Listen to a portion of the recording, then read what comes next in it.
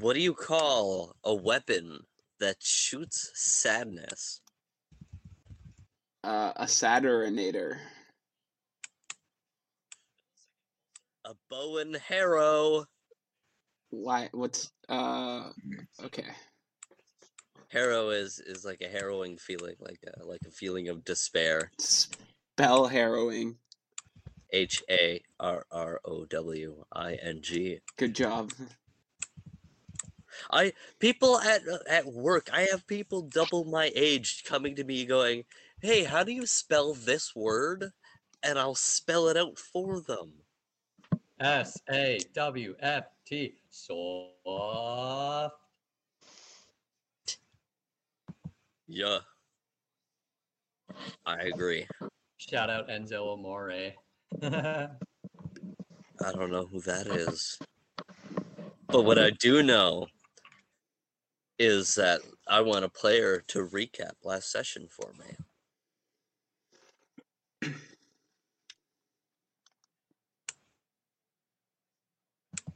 It's not how this works. I always do it when nobody's prepared. Somebody else does it.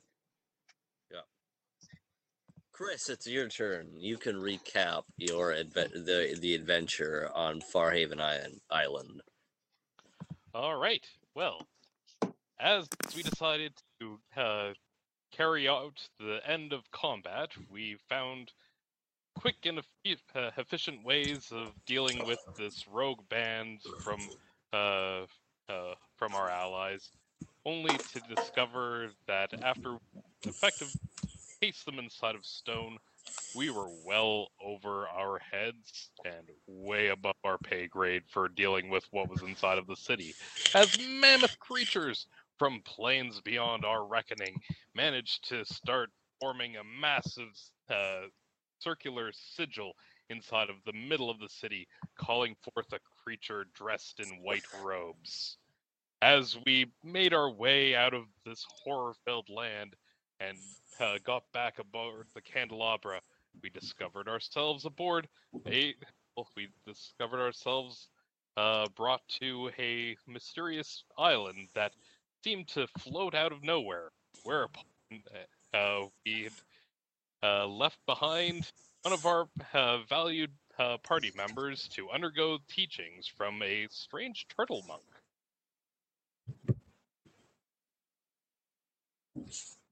Hell yeah.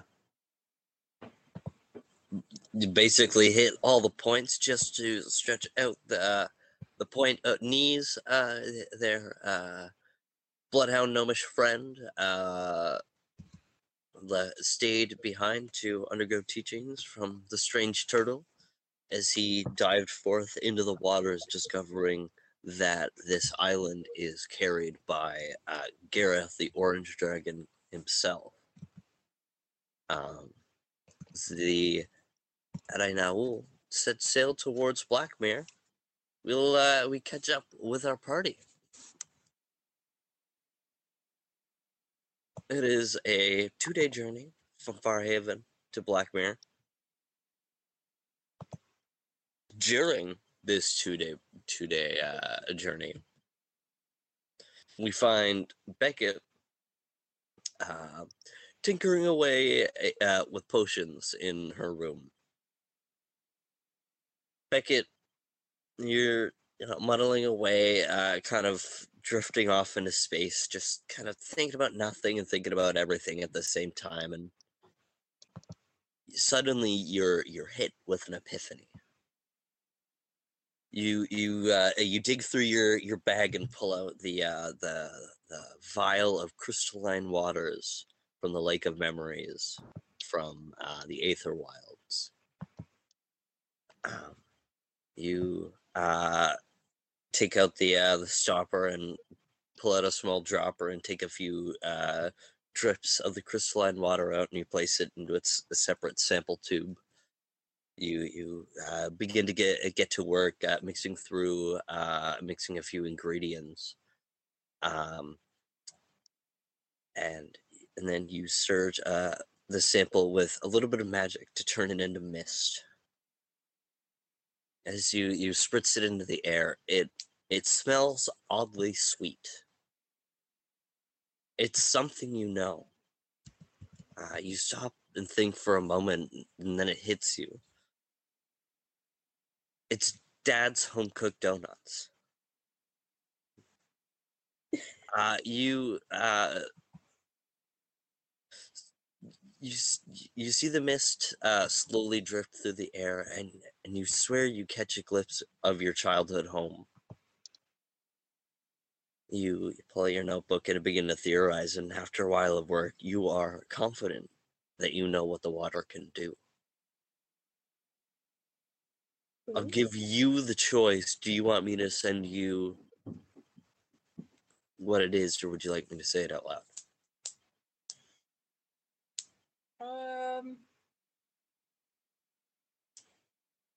You can say it out loud. Okay.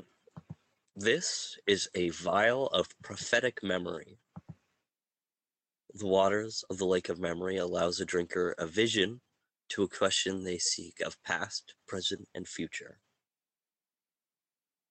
But you also know that you have one usage of this. That's it. There's no more recreation. You don't foresee a way back to the Aether Wilds except through death.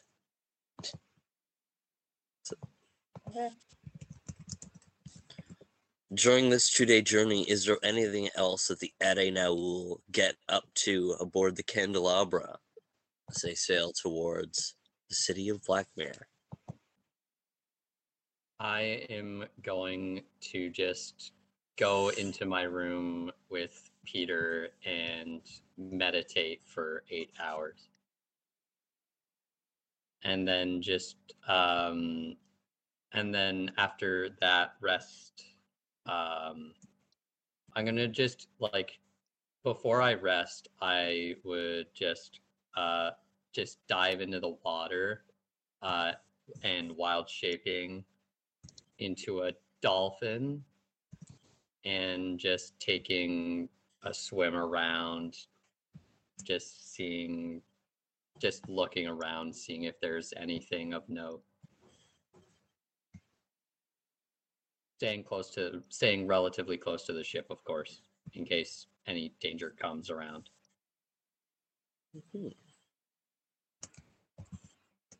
You, by the way, anyone damaged, you will take a long rest during these 2-day journey and heal back up to full health.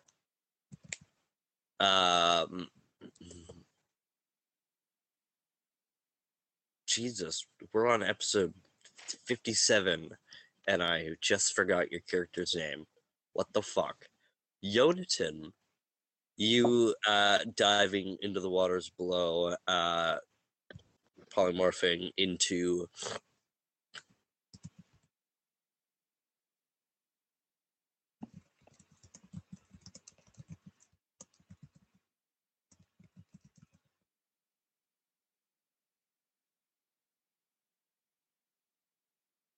sorry, frog in my throat. You diving into the water, polymorphing into a dolphin. You take a swim around, and you kind of you sail along the shallower end of the sea before it drops off into the deeper end of the Boundless Seas. Nothing too noteworthy, but as you swim around the Candelabra, you just feel just a calm sensation of freedom. You take a dip and swim around for an hour or two and climb back aboard the Candelabra. Anyone else get up to anything interesting or exciting? I'd like Caldor. to Go ahead. go first. I was just gonna say Caldor does a little inventory check to see how much ammo he has, and then goes to his desk and starts working on some sculptures.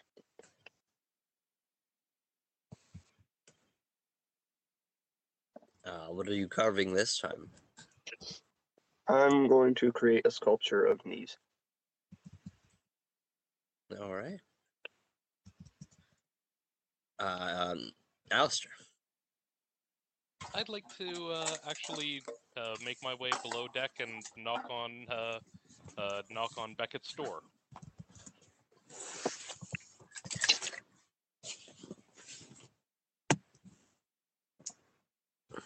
You hear a soft. Oh, all right, go on. Sorry.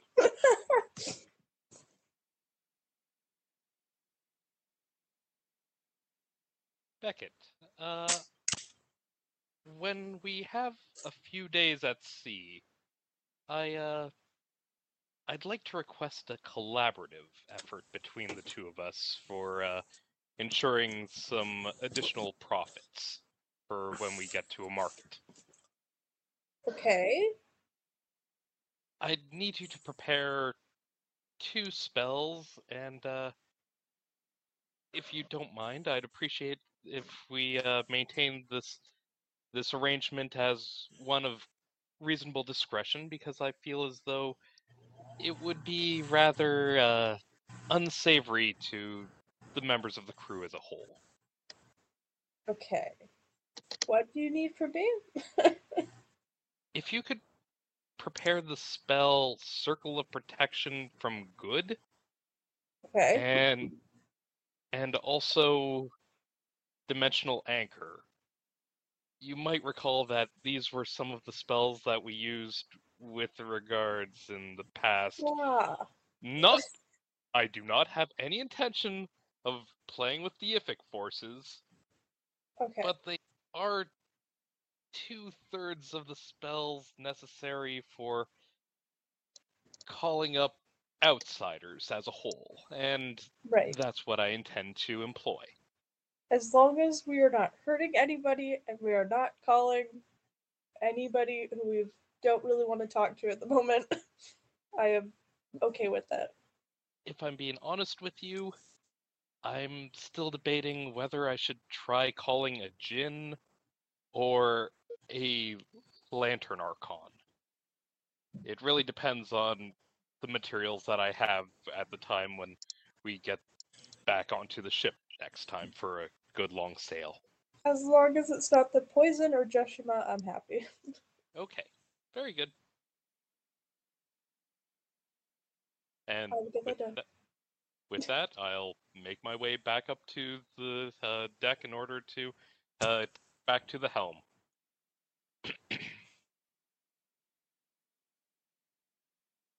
I'll start preparing those spells, I guess. Well, we're sitting here. All right, Alrighty, it's my turn. it's your turn. Okay, so on the first night after what do you call it? After we leave the Dragon Island,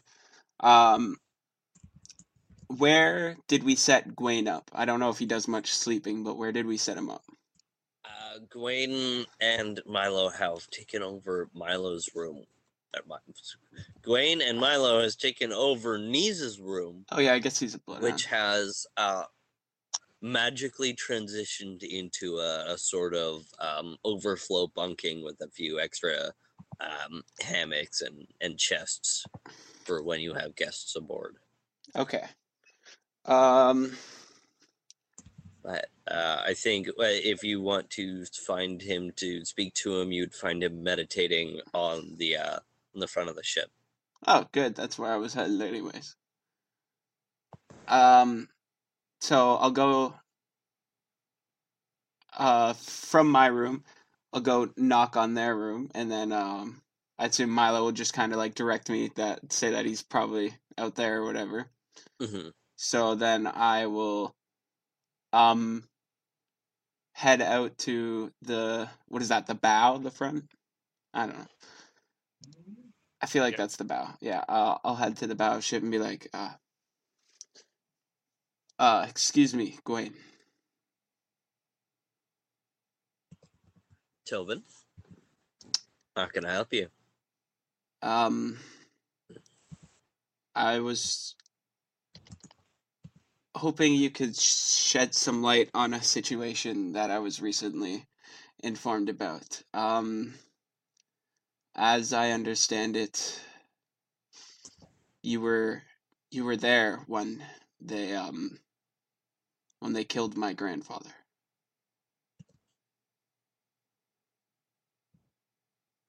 It was a moonless night.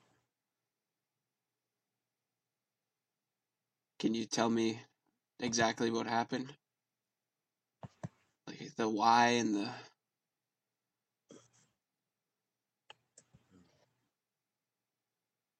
who sent you? Like, just I just want to know what happened.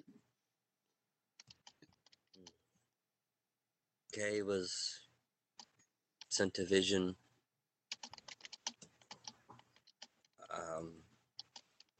We acted too late,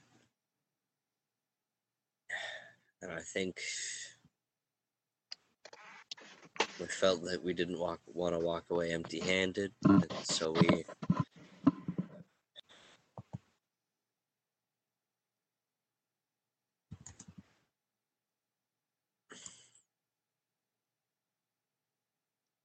roll me a diplomacy check. Yeah, just so you know, like, really should have mentioned it, but I plan to. I have coming out just because I wasn't sure if I was going to be able to read him or anything. I have the wand in my hand to help me for skill checks. All right. But so that will be I have the wand, but I'm still going to use that. There we go. That's like a 38.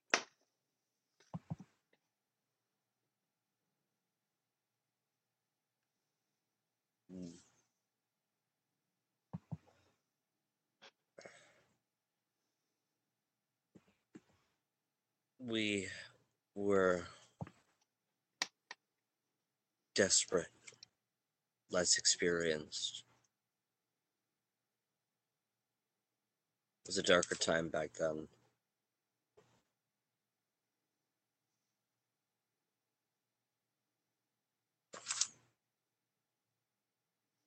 Safiri had a vision from his patron god Anghor.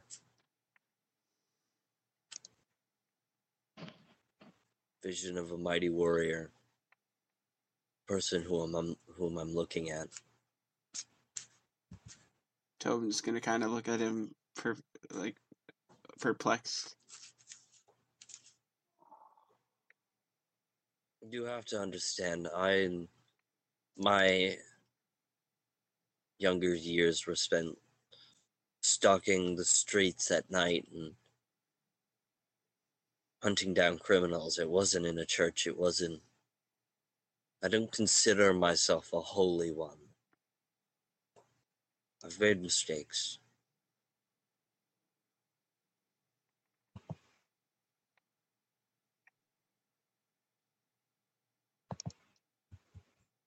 There were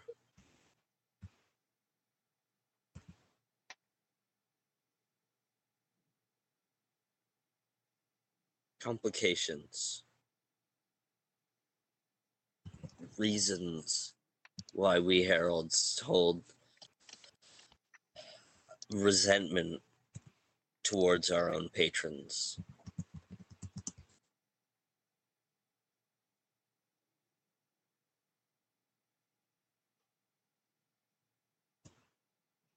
I'm sorry. So both Kay and Safiri had some sort of vision that led them to Veilbridge? Well, Ragnar had sent Kay a vision, a way we could seal Jeshua the first time. Right. And the reason you're still standing is because Safiri was blessed with a vision from Anghor. Even when you were an infant, Anghor respected you. And so we listened.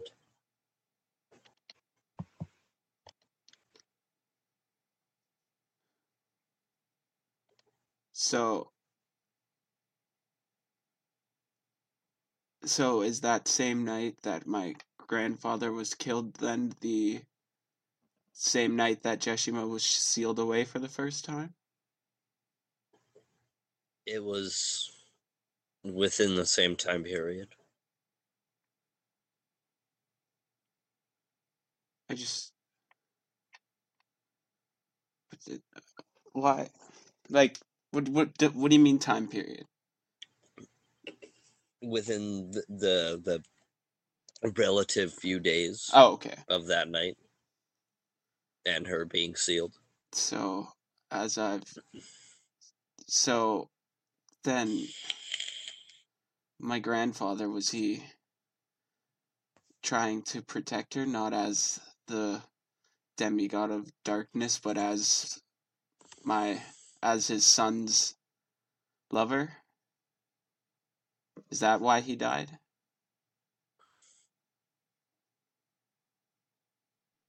He died protecting you.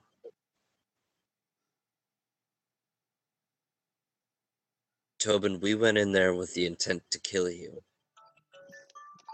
7 o'clock.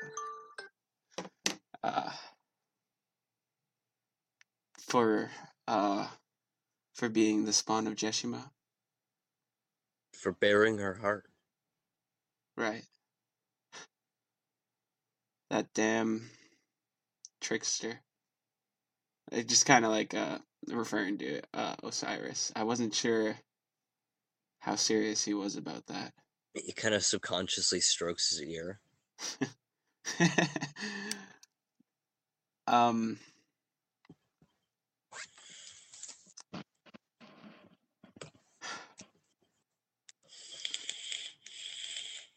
Gwen, can I ask you who did it? Who delivered the final blow?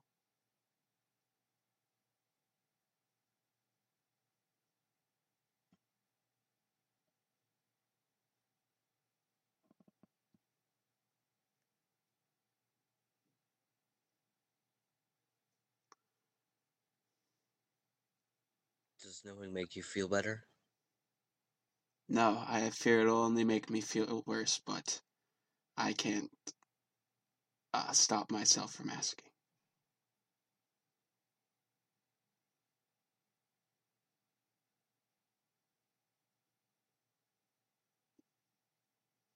I think out of all the wounds we've suffered, Kay still hurts the worst. He's lost a lot. As young and inexperienced as I am, I can see it in his eyes. They're tired. More so than even you and Safiri.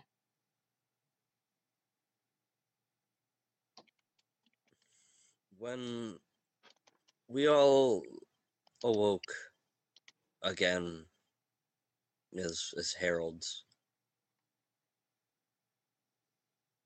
the resurrection process wasn't perfect.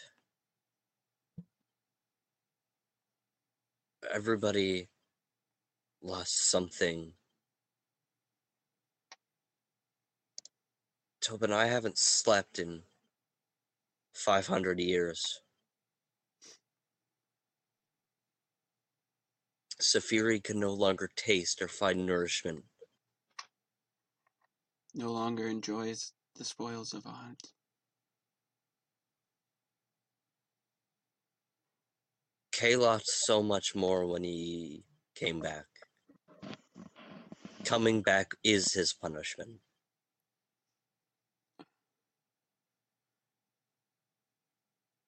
How is that his punishment? How's that any more? Kay had something he had never found in his entire existence. He felt it for a moment. Peace. Could finally hang up his weapon and rests his eye for a moment, and it was ripped away from him. And he woke up to the corpse of his best friend in his arms.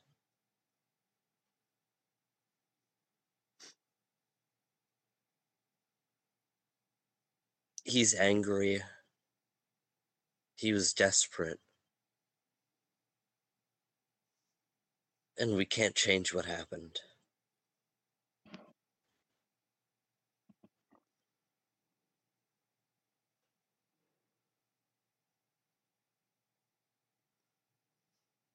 Right.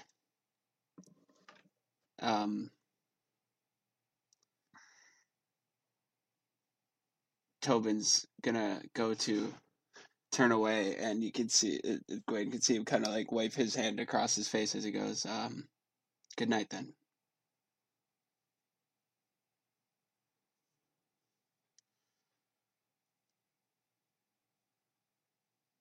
He just doesn't respond and silently shakes his head to himself and returns to his meditative state.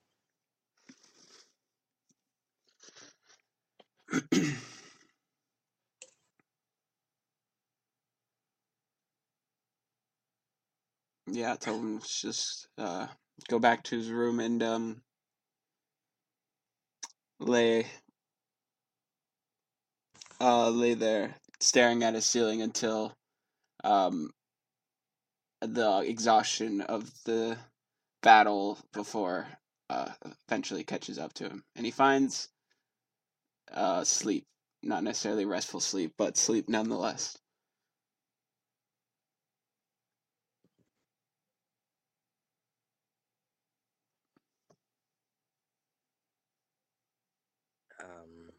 Does anyone else take do anything during this journey, or do we find ourselves at the ports of Blackmere? I will at one point make my way to Beckett's room. Damn, Beckett's popular. Beckett, the talk of the Yeah. town. Everyone's Beckett, gonna hang out. you hear a soft knock at your door. Alistair? Nope, it's me. Oh, what are you doing here? I got a wicked slash on my back in the last fight. Don't think it's healing too well. Do you mind stitching it up for me? Sorry, how long ago was this? Couple days, right? And you're just telling me I'll this say now? it's on the first day of your journey, and so you've About a just day been and a dealing half or with it something. from you left Farhaven to during the island of slumber, and then the day out. So you've been probably a day and a half, yeah. And you're just telling me about this now? Okay. Well, I thought it would heal faster, but I guess not. No, things don't heal on their own. Okay, come here, sit down. All Start right. grabbing my stuff to do my stuff.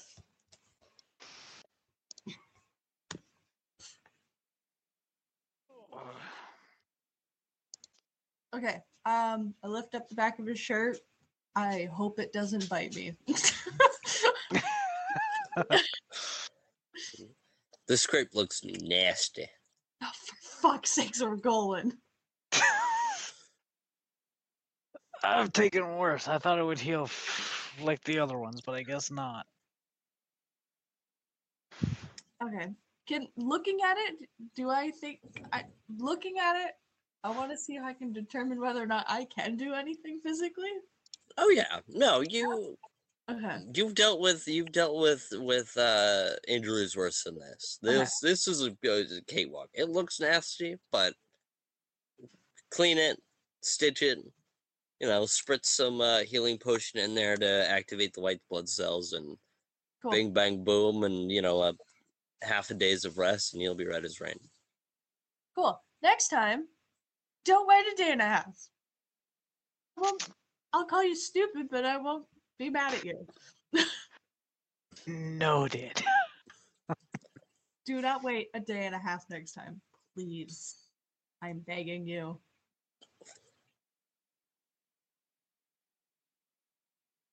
Yeah, fair. Any other ones I need to know about? Are any other of the blows I took from the fight still like as bad as that one, or? Those cuts are not as deep. A couple bruises, nothing a couple of days rest won't solve. I Just think mainly I'm that good one for... on your back that was really bothering you. No, I think I'm good. I think it was just the one on the back. Okay. If it gets worse, Thank you. come back, please. Holy shit. All right. And I leave.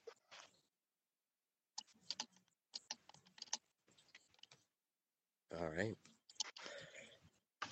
I'm going to stop by Tobin, ask to have a moment of his time.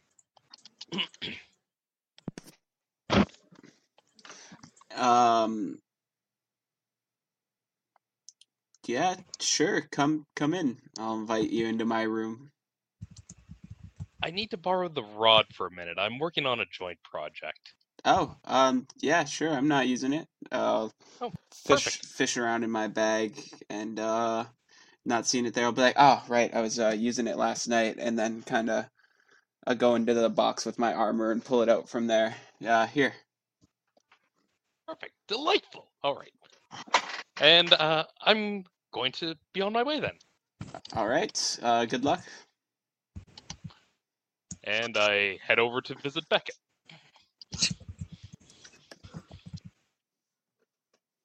You turn down the hallway, 2 doors down, and enter. Take a knock on Beckett's door. As Beckett hears a soft knock once again at her door. Is she at this point goes, "Oh my God, is this?" Or Golan, I swear to God. I do hope I'm not interrupting a event. Oh. You know what? I just mixed you and Orgolan up a few minutes ago, but welcome back. Can I help you? Was it that dark? I just am very unaware of my surroundings. How can I help you? I'm ready to start the ritual at your leisure. Okay. Quick question for rules lawyers. How long do I need to prepare a spell for? Just do it in the morning, like after a long rest. So second day you can. Cool. Yeah. You prepare your spells after 8 hours of rest. Cool. I've just started preparing those spells, so I should be ready. I mean, I by think we assume probably it's morning like the time. second day by now. Yeah. Okay. Yeah. We'll say your first conversation was on the first day, and then second conversation on the second day. Okay. I should be ready by the morning. Perfect. All right. When you're preparing for the dimensional anchor and the circle, I've brought along this rod. It should help keep you inspired for the spellcraft check to make sure that everything stays anchored down. We're going to Why need does it that inward make me facing. sound nervous? Well, think of it as additional insurance to make sure that nothing breaks free. Oh God. Okay. Okay. I may or may not be summoning someone up that probably won't appreciate the state of offer that I intend on providing, and so they might try to break free. Can I ask who we're calling? I'm hoping to call up a form of genie, so that way I can use it to summon up a whole bunch of plant-based material that we can use it for reselling. We're effectively turning into spice traders on this vessel. Okay. Not the worst idea I've heard.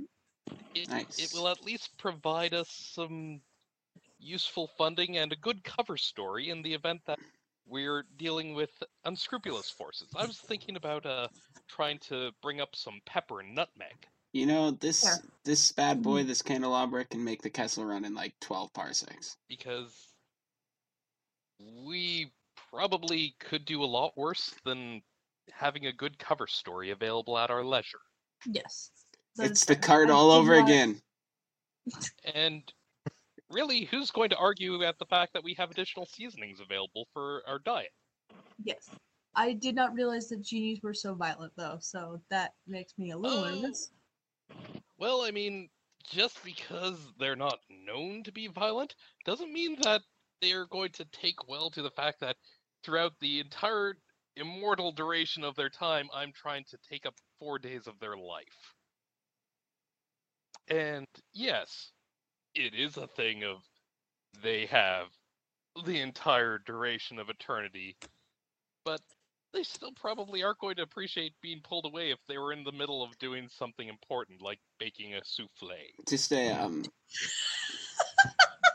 just a little thing. If it's gonna take 4 days and you have to like actively watch it, you probably shouldn't do it now, because we've definitely got to go like talk to everybody about like what's going on sooner rather than later. Once we begin the ritual, once we've struck a deal with them, it's fine. Oh, but it's just a matter of Yeah. until Negotiating. until our negotiations are complete. It's a matter of them being rather more volatile.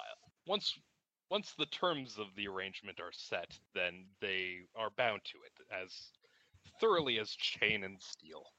And then they'll be popped back to whatever plane of existence that they came from originally at the end of the 4 days of service. Or I can break them from the requirement early.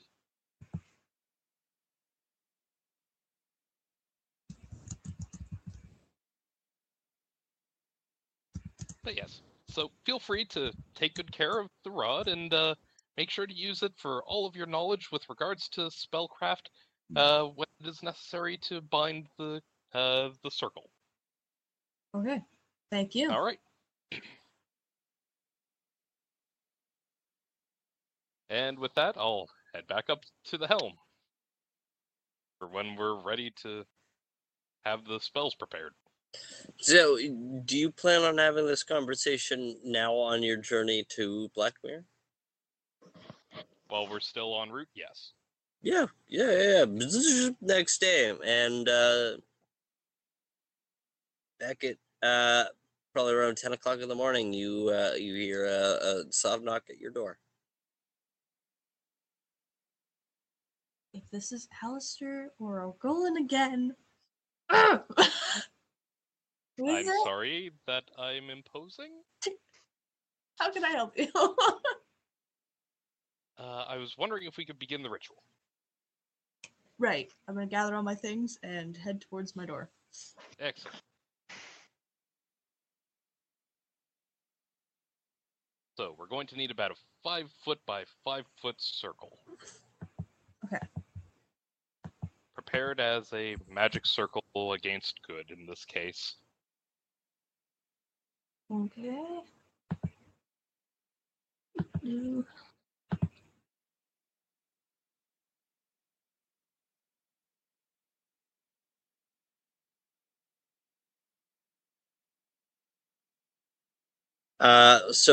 Where do you guys do this ritual? Are you guys planning to do it away from the party? Like you head down to the lower cargo level, or? We could do it in my room. Okay.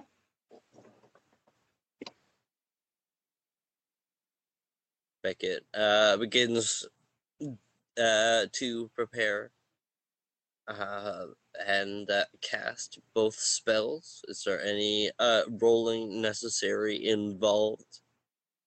There will be a spellcraft check involved in order to basically strengthen the circle. It's basically just used to make it more difficult to resist in the event of, for whatever reason, someone tripping the runes or the creature having spell resistance or trying to break free. Does that rod give me any bonuses? I'm assuming no. Plus 20. Yeah, that's the whole point. Jesus. Okay. Cool. Okay. Yeah. I'll have to give that back to Tobin later. Of course. Yeah. As much as I would love to keep this, it is Tobin. I do understand that. Okay, I got a 38 for spellcraft. Nice. Yeah, absolutely. It strengthens the circle of good and anchors the anchor. All right. I'm going to charge a temporary wand of from the demonologist spell list, planar binding, allowing creatures up to, I believe it's 10 hit die to be summoned. I'm just going to use it for a 7 hit die djinn.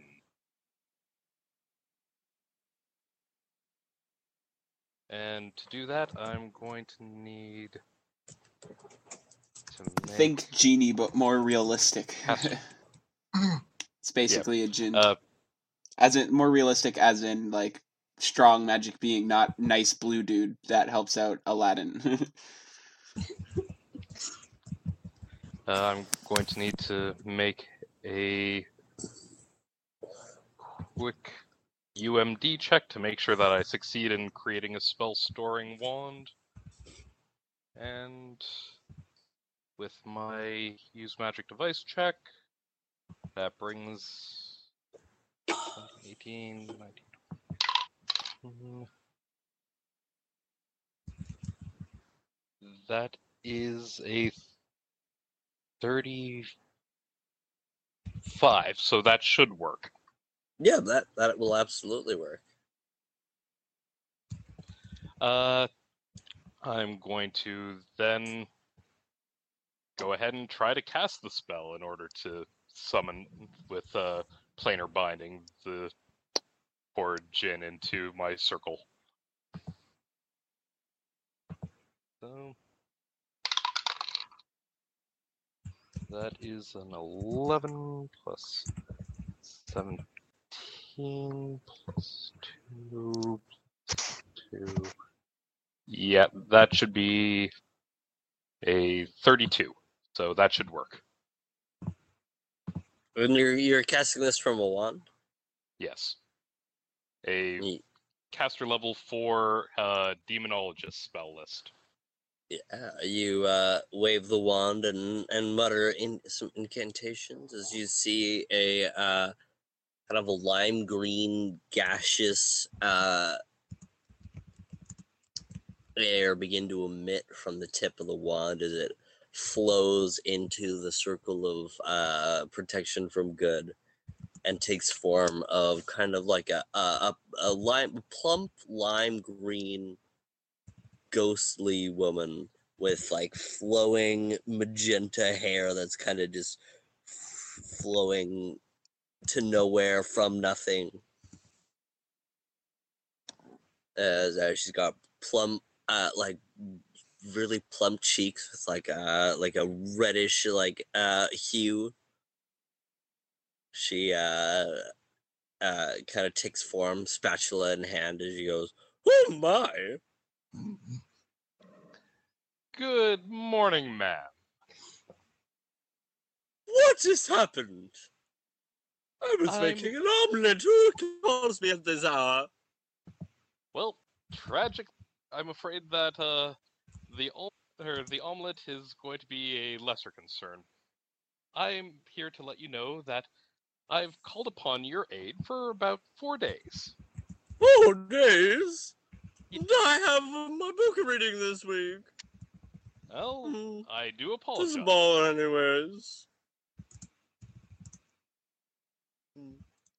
Who are you? Why should I help you? My name is Alistair Greycliffe, and I'm afraid that at this time, the only concern that we truly have is that you will be serving me in the production of assorted vegetable matter for the next 4 days. Serving you vegetables? What? Well, I am not opposed to the additional meal, but no, I'm quite interested inside of your skills as a djinn, specifically the ones of being able to uh, create matter in the form of assorted plants and other creatures or other specimens. Well, I am known to grow a few roses in my time. Yes. Well, in this time, I am more interested inside of the ability for you to conjure for me spices and other such matters of trade goods. Spices? Why? Oh yes. I haven't got the time. Well, I'm afraid that currently, as you'll find, the circle, you are entirely unable to escape. And feel free to try to plane shift your way out. But I think that there'll be a little bit of an issue with regards to the dimensional anchor that we set down. So you have a choice. You can heed my request, and we can make this entirely a much more pleasant matter, or you can simply sit there bored for the next 4 days with a circle. Would you Well, like that to? isn't very nice. Could you make me an I intimidation check? actually, believe it or not, this argument is handled inside of the rules as a post charisma check.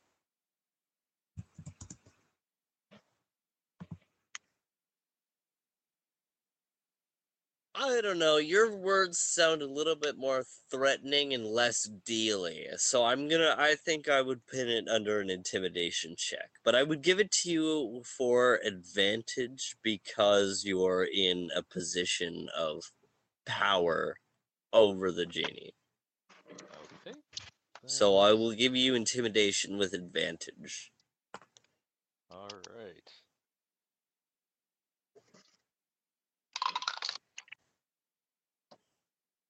Okay, that is an 18 on my part. Well, that isn't very nice. I'm afraid that the Could that greater be a good. return of investment on my efforts? What kind of return of investment are you interested in? We're willing to make a deal, are we? Well, you didn't have to come in threatening me in the conversation. Now I'm less willing to help you. I'm willing to listen, but I do not guarantee that I will follow blindly any deal that is going to come up, especially if it works against my end goals. No, then I won't do it. Well, very well then. You can stay in there for the next 4 days of boredom. But I guarantee you that egg is going to be inside of quite the shape, assuming that, you have no particular care about going back to your home plane in order to keep your home from burning down. But, it's up to you.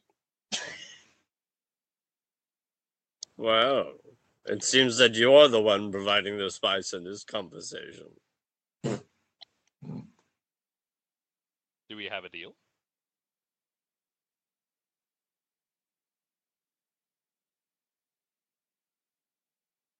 Oh my, I'm sure that egg is getting quite dark by now.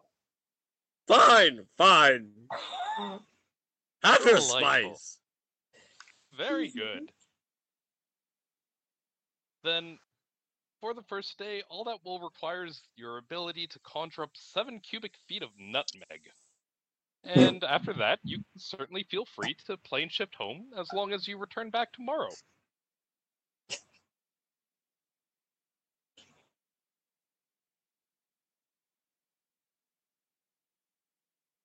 You're not a nice person.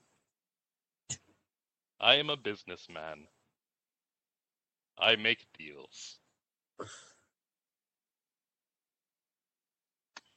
This might be a little bit more like extortion, but that's okay.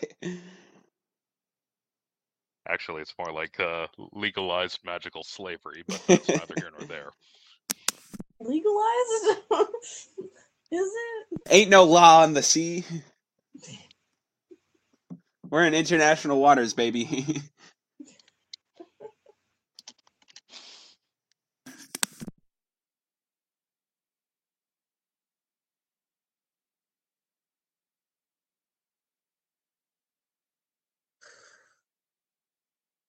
Fine.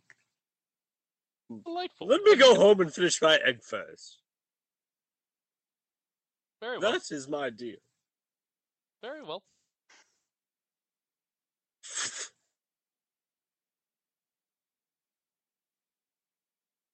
And 30 seconds later.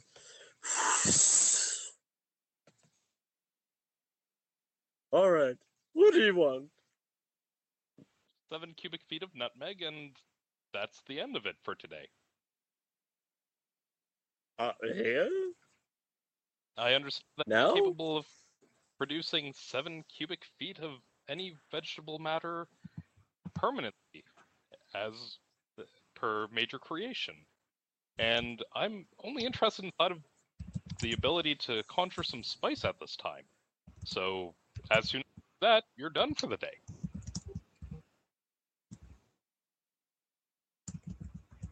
Fine. Snaps the finger as you see the wood of the deck begin to grow small plants on it as branches kind of grow out for a moment as it kind of goes through like a rapid pace of maturing process as the plants fade away as the readied spice falls to the ground and covers the floor in the needed spice. Magnificent. Lovely working with you, madam. I shall see you tomorrow, I hope. Oh, this feels like having a job. Tragic. Immortal beings that are completely incapable of having a job for 4 days out of an immortal eternity. This is morally unethical. And this is why I called upon your assistance for the discretion. Becca's just standing in the corner, just like trying not to laugh. Certainly, feel free to take a fair share of the goods from this endeavor. I'm sure that it will be a lovely arrangement for the next few days, and take your cut.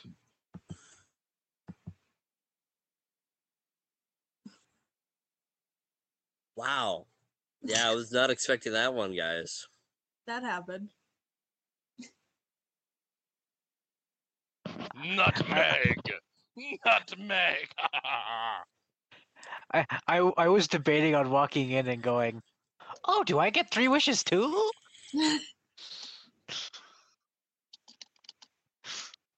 Just to be a dick. I Oh. would like to do something as well.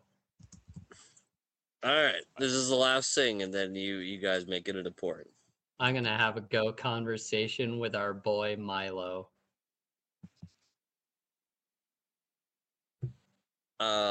You walk towards the formerly Nisa's chamber. Now the nameplate on it says guest room.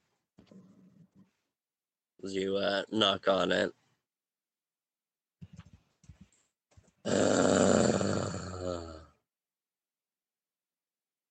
What? Hi, buddy. How's it going? It was better a few minutes ago. Hi. Can I come in? You're already there, I guess. Jonathan just kind of shyly and gingerly opens the door, steps in, and then immediately shuts it. Hey, man. I just wanted to check in on you and see how you're holding up. I know it's been a rough couple of days for you, given everything that's happened on Farhaven. Yeah, you don't have to tell me. What do you want? I'm just checking in on my buddy. I mean, we're working together, right? Teammates got to be there for each other.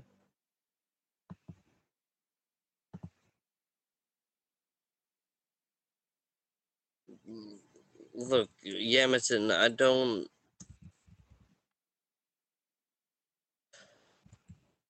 Oh, be nice. I don't...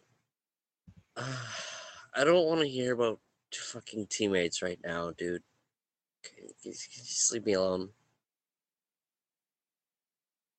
How about no?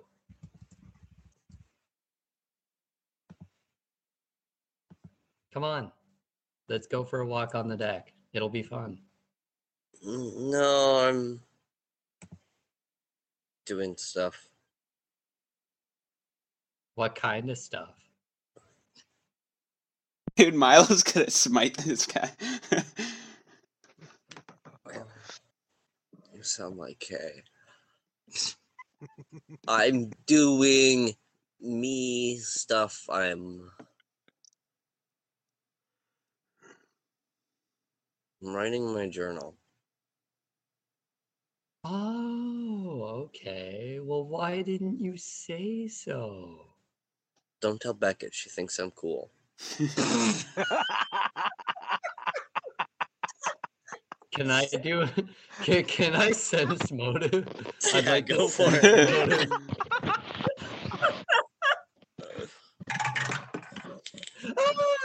Blah, nat 20, baby. What? What a waste! You really didn't need a sense motive for that. Fun nonetheless. He's so honest and genuine right now. That is like the one moment he's ever let his guard down in any conversation that he's had with your group. It was that one sentence before he tightens back up and goes, "So can you?" Yeah, of course, man. Your secret's safe with me. I Don't say fucking secret. It makes it sound weird. I Just see go Yamaton away. running Yeah. down the hallway like a schoolboy, just running towards Beckett's room.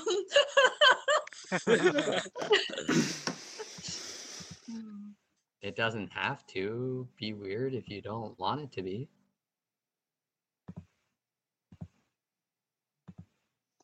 You know, like half mechanical or full mechanical or not. I mean, I think you're a pretty cool dude, and I'm pretty lucky to have you along on my journey.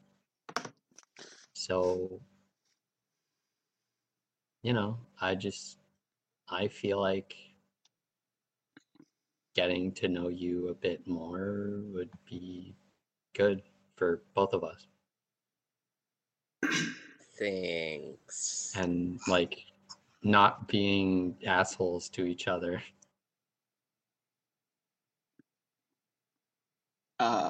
From the deck, Tobin's gonna peek his just open the door down to like the downstairs hall and be like, Blackbeard or Black Mirror ahoy. Well, seems I have to go and operate the sails now. So tell you what, I am gonna go, and then you can talk to me or whatever you want anytime. This is hilarious. How does that sound? Yeah. Yeah. Thank you.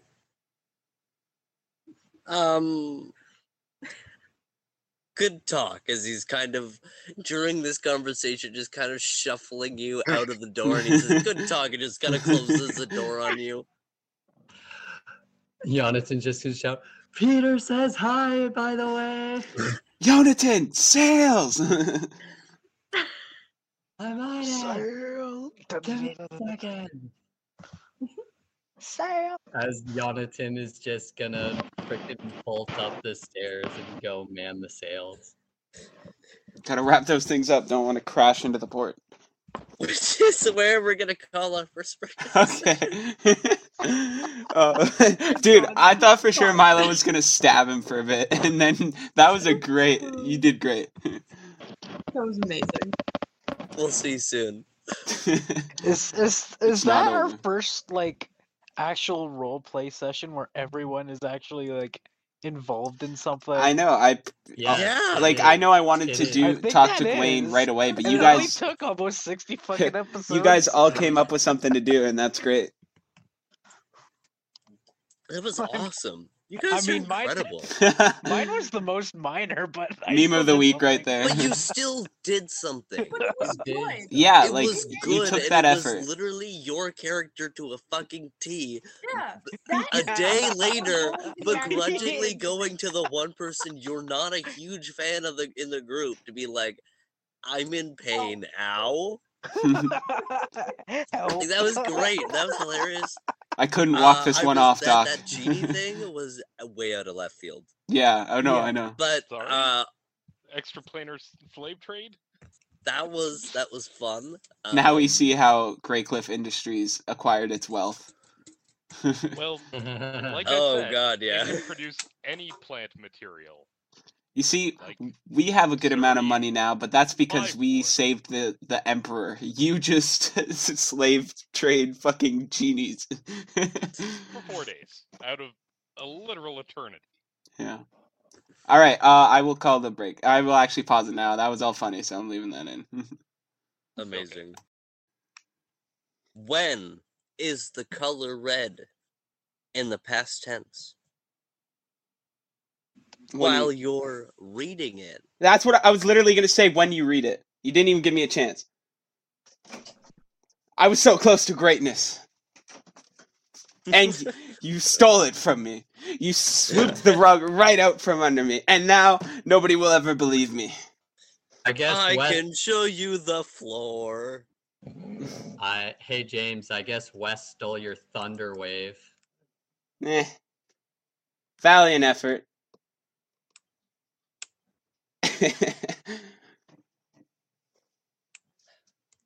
The candelabra is slowly guided through the fog into the port of Blackmere.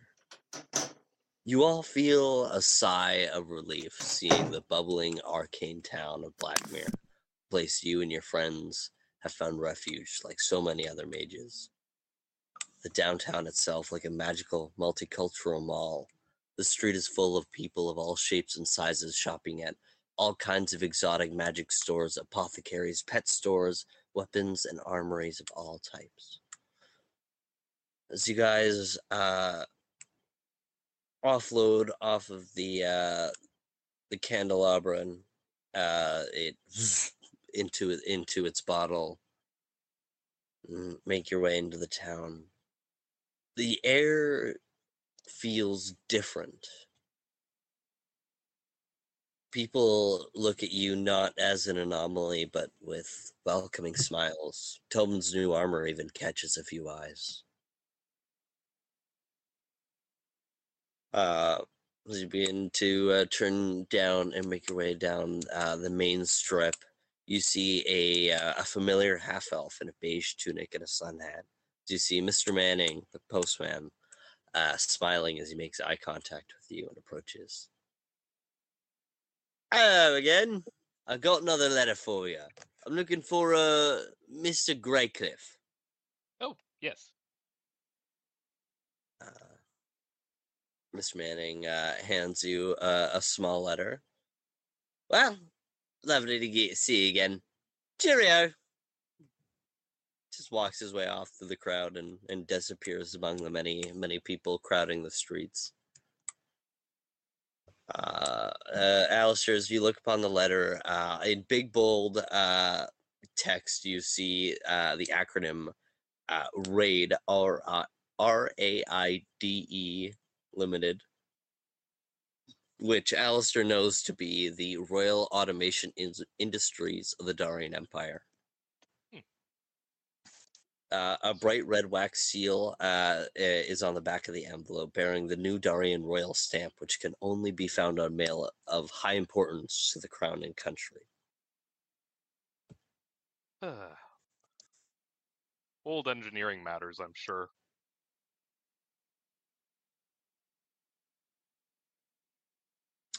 Dear Alistair Greycliffe of Greycliffe Industries, greetings. I hope this letter finds you well. I am writing on behalf of the Royal Automation Industries of the Darian Empire. I am writing in regard to the matrix you developed in our Generation 2 Titan mechs, employed in our Darian Vanguardian forces. We've had a few incidents, and our engineers and technicians cannot debug the issue. To be more specific, as you know, the mechs are operated by the pilots, only using the matrix to keep all the systems running properly. The mechs seem to be acting on their own accord and lashing out against our pilots, engineers, and civilians. And our diagnostic found that it could be caused by a malfunction in the matrix. If you could find time in your schedule to help us, we could be found in Western Eris in the Raid Plant Building 4. Many thanks, Elis Finnegan, head engineer at Raid Limited. And then at the bottom, there's a small banner that says, Raid Limited is a division of the Hatchco family.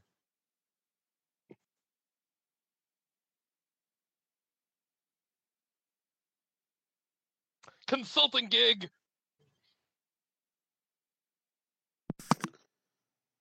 Nice. Dude. Where? Raid Industries, part of Hatchco.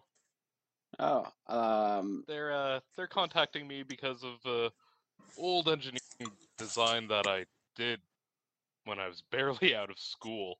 I did a little bit of side work that way, and I created a form of power system for them. And it seems as though now there's some question in regards to its consistent use. wait, what exactly did you design for them?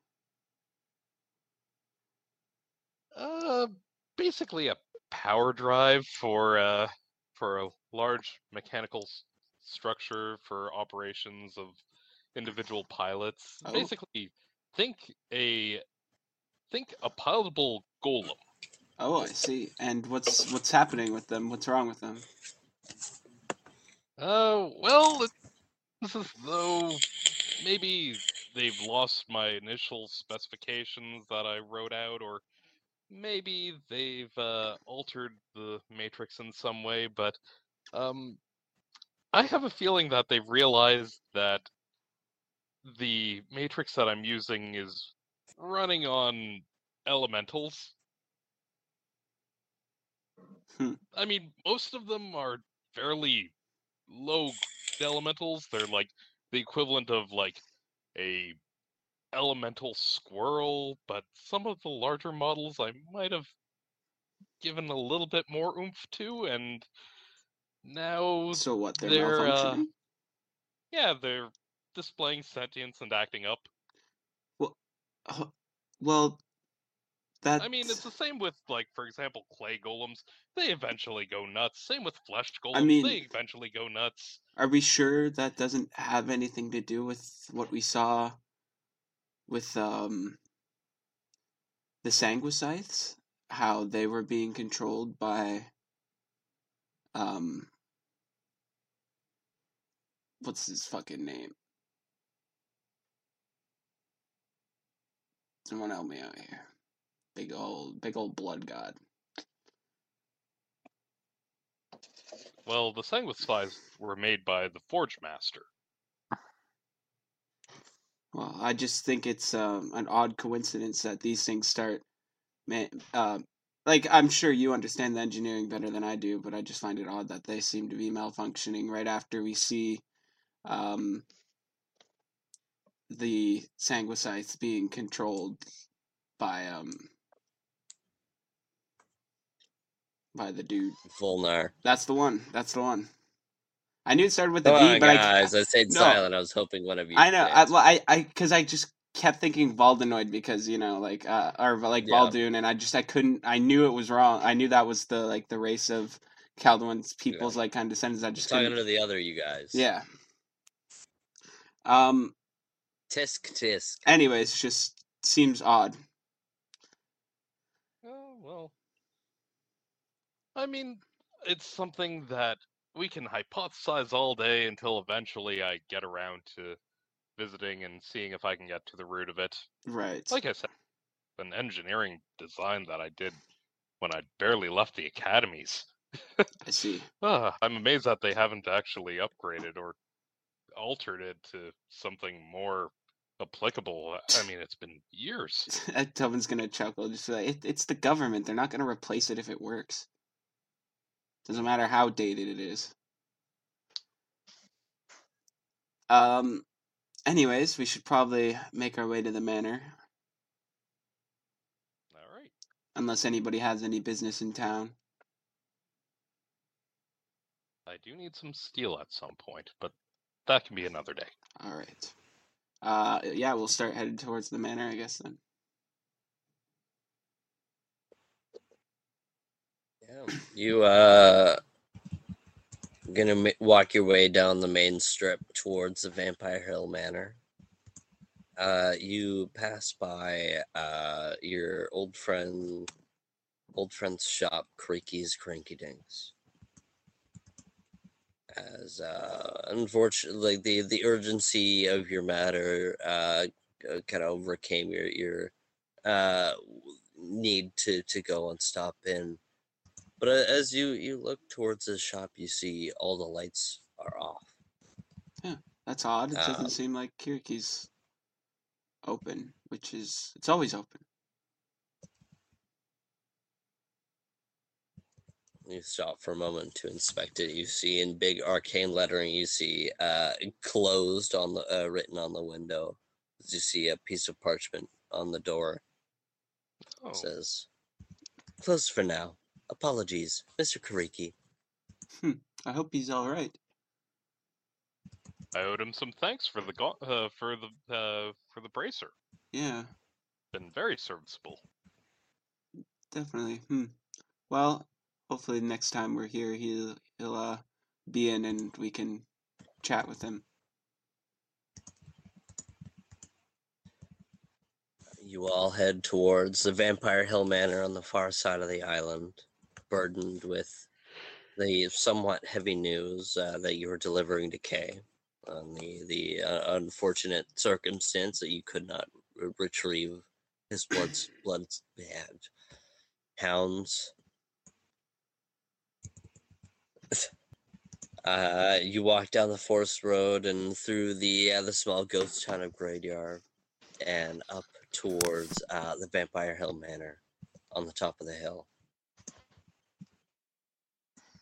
You step onto the porch and see the large set of double doors swung wide open, with a note posted on the door saying for guests to make their way towards the Great Hall. Self-service entrance. And Shall we? was it was already open when we got there, or like it swung right open? Yeah, the Okay. door was already already wide open with a note saying to go to the Great Hall. Well, I suppose we know where to go. I guess we'll make our way to the Great Hall. You walk down a few hallways towards the set of double doors that leads to the Great Hall. You press them open, and as it leads into the familiar grand chamber with the set of balconies overhead, the large slim dining table running up the center of the room with dining chairs surrounding it. The table is filled with delicious smelling foods and wines and breads and cheeses and all the home cooked meals you've missed over the several days of rations that you've been eating. Sitting at the head of the table is the familiar catfolk K, wearing his Lord Keeper robe over his leather jacket. Next to him on the left is Vidale, wearing a kind of a tight-fitting white dress with gold trimming, with her Lord Keeper robe over top of that. Beside her is a small gnome man in a pale purple suit. You see Mr. Kuriki sits happily drinking wine and chatting to Vidale and Kay. To Kay's right, you see the blood-stained white dogfolk Safiri wearing a leather vest. See his hammer is leaning beside his chair. As seeing the door swing open, Kay leaps from his chair and smiles, but as you all file in, it fades. Gwaine slowly closing the door behind you. Kay sinks back into his chair and buries his head into his hands. Vidal leans forward and rubs his back and whispers in his ear as she stands up and approaches your group. Well, aren't you a sight for sore eyes? She smiles softly. 'Tis good to see you all reunited once more. Sir Gwaine, it is an honor, as always. The honor is all mine, Lady of the Light. Gwaine bows. Now for the formalities. Are you okay? Come, sit, eat. Tell us everything. She waves you towards the table. First, Gwaine kind of ushers Kay towards Vidale. He says, first, I need you to check on our friend to make sure he's going to be all right. Hearing Milo's name, Kay's head perks up. You see he sits back in his chair and takes a deep breath and puts on a smile as he stands. Hey, guys. It's good to see you again. Likewise. Pleasure. Enough with Pleasure. Enough with the jabber. We have much to discuss. Fear growls. Patience. You must welcome our guests and make sure they're well fed. Sit, eat, have a bite.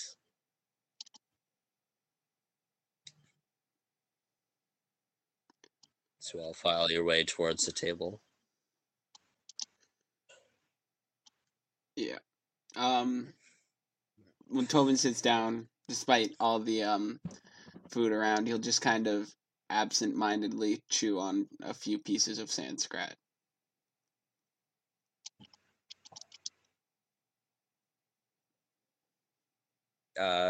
You and Calduin sit next to each other as he kind of discreetly hands you a few strips of dried Sanskrit as you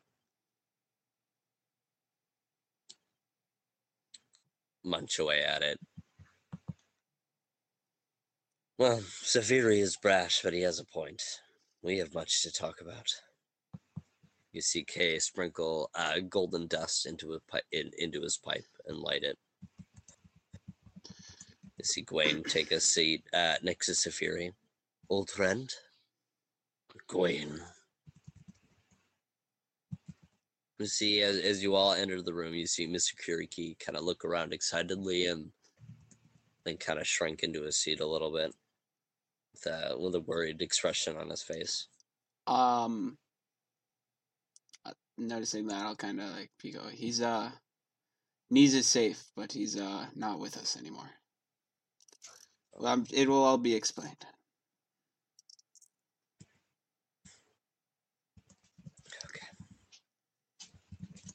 Okay, takes a puff of his pipe.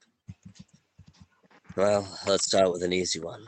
Calduin, it's good to see you again. I just nod. What was that? He just nods. Oh, okay. Where did you go? What happened? We couldn't scry on you or anything.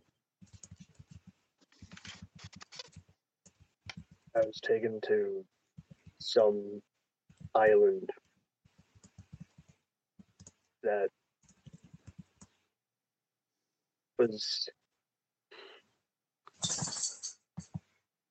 my real home, the birthplace of my people.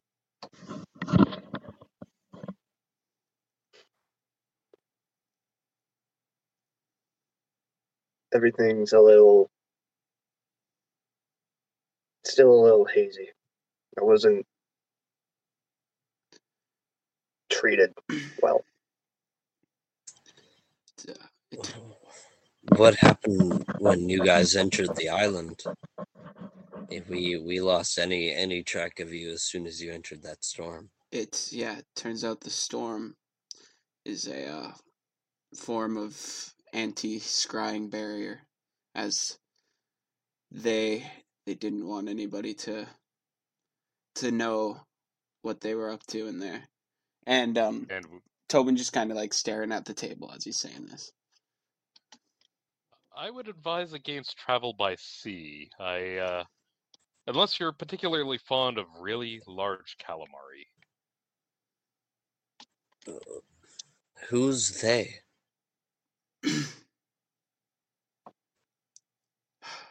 Well, they call themselves the Vainglorious. X. The Vainglorious X. It's everybody you could hope it wouldn't be.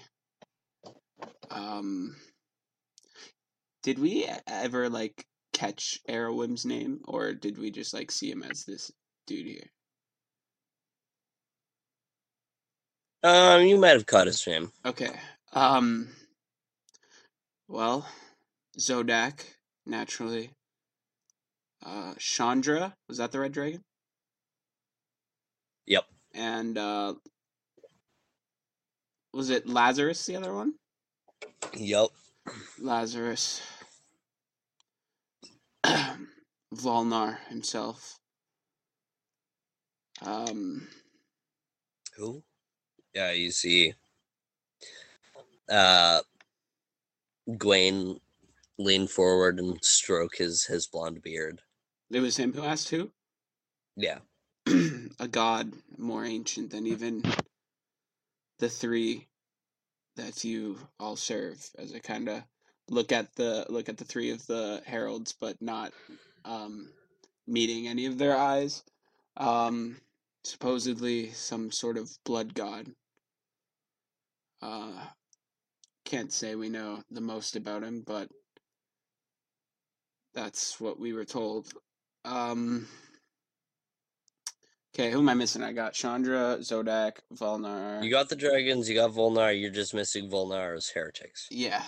Then, as the blood god, he himself has not the same as you. What do we call them? What the fuck's their name? They're the good version of heretics. Heralds. Heralds. Rather than heralds, heretics. 666. They the poison, the Solomon, that was his name, right? Yeah. And a another blood hunter named Arrowim.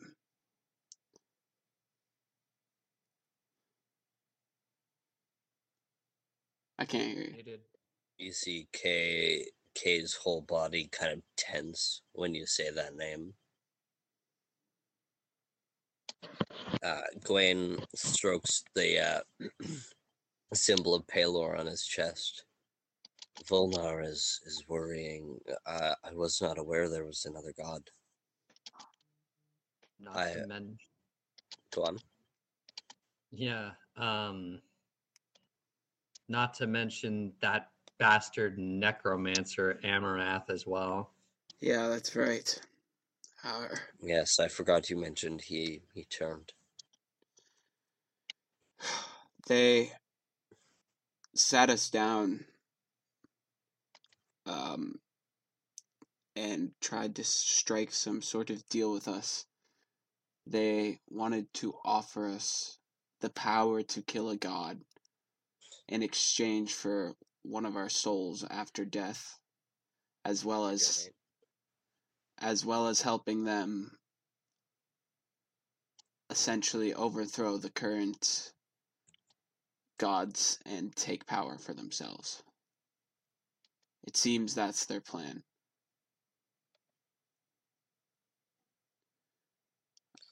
You see, Kay places pipe down on the table as he reaches up towards the gold earring on his one fully intact ear.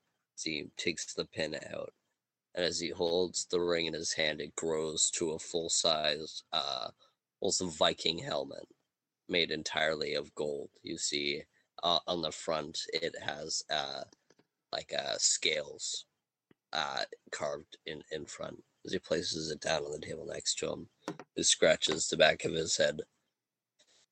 I've had my suspicions of another god. I've heard rumors. Asherati scripts speak of a god bathed in blood. In the scriptures, he's often known as Futya. Usually it's translated to artist, but I think in this case it's translated to creator.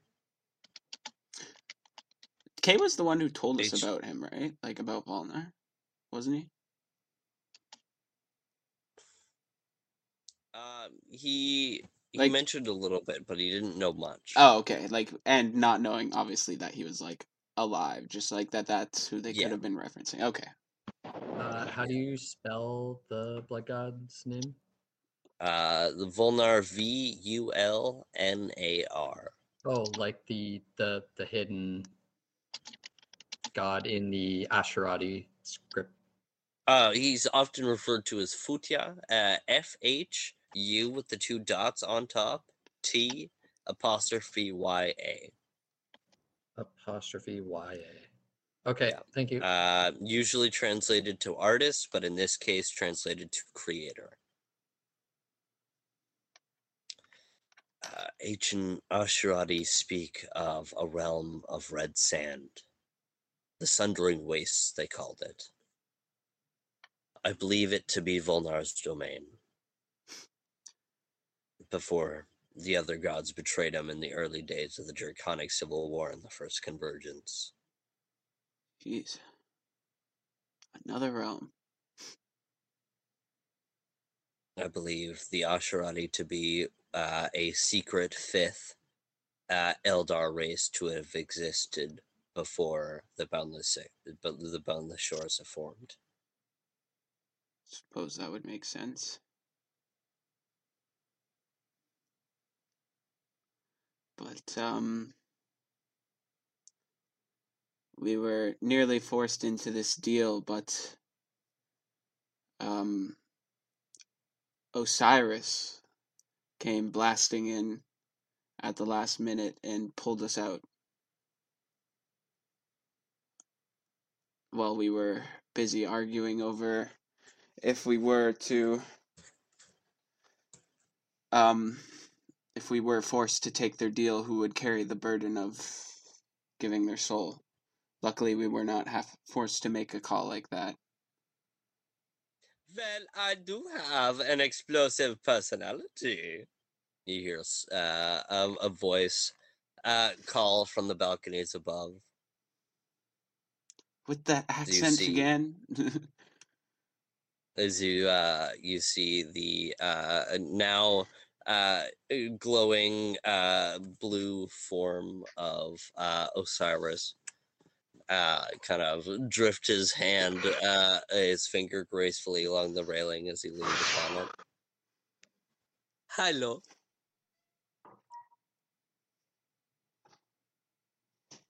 Okay. Good to see you again. Dwayne, do you need me to speak up?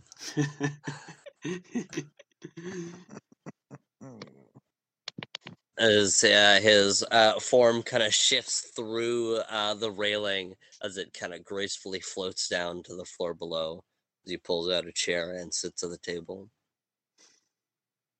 Sorry, Tobin, I interrupted you. Continue. Telling them how I dashingly saved you. Kind of mockingly waves his hand like a fan. And Tobin's gonna kind of like pick someone's hand. Kind of, he's like, no, that was about it. And I guess he came with us on a boat ride for a bit. And then we decided to make our way to the Farhaven Isles to see what was going on there. When we arrived there, the port town was deserted, scarce for a few of those shadow creatures, like the ones we ran into in Lulara. But then we found the bloodhounds, and we were able to subdue all but one of them before. Kind of cocks his head inquisitively as he doesn't quite understand what you mean subdue. We already called him on the sending. Or who's cocking their head? Okay. We called him on the sending stone. We told him about that. Did you? Yes. Yep. Yes. I made the call myself.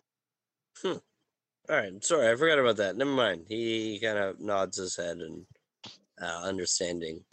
But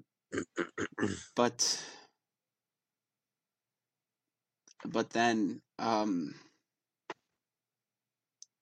we ran into Gwen, and Milo was with him. But then something happened. I'm not even really sure how to describe what exactly it was. We were hiding out when in the center of town there was a sudden commotion, and when we looked out to see, there were. So were they the retrievers that did this? Yeah. Okay. Those were the Okay. 3 retrievers that were sent to the Boundless Shores. The retrievers that were released from wherever the hell were making this giant sort of spell circle of some sort, not any runes I recognized, and seemed to open some sort of portal where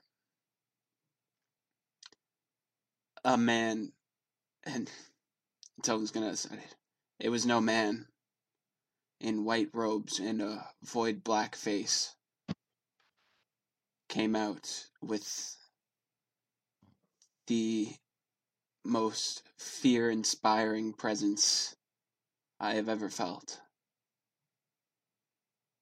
Before we were forced to flee, and we didn't have time to grab the subdued bloodhounds. We only know for sure that... What was her name? The one that died.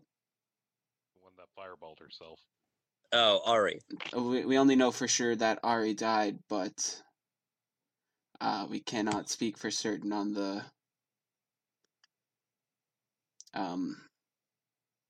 fate of the rest of the bloodhounds. And then They were we captured cells of my creation. I am the one to take fault if anyone here.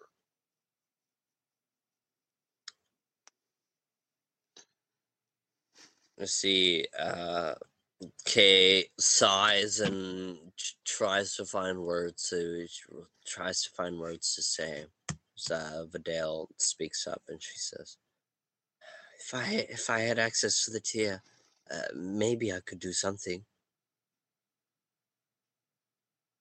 You see, Safiri lean forward and kind of like a kind of flexes himself a little bit in confidence. "We could try and receive it.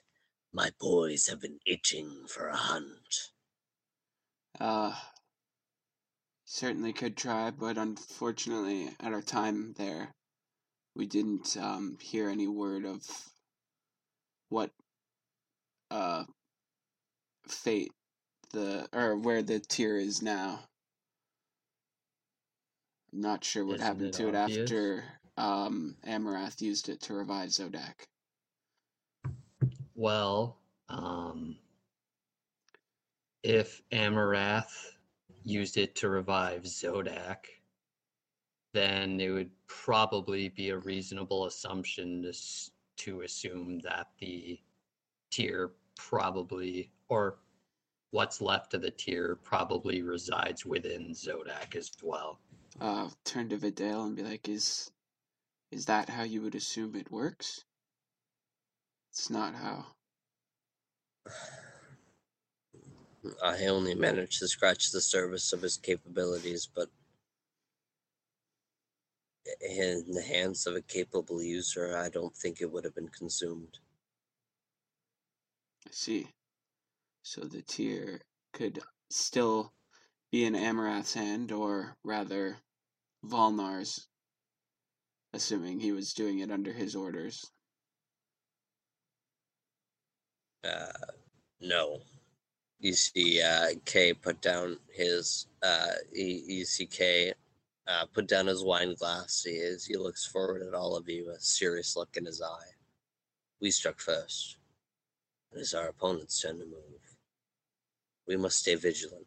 No more wild goose chases.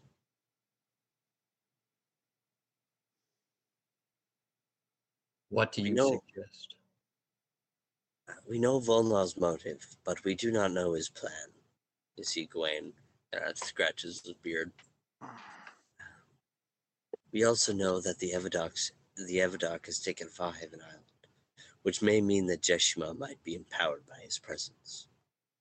We must be aware of our enemy's base of operations.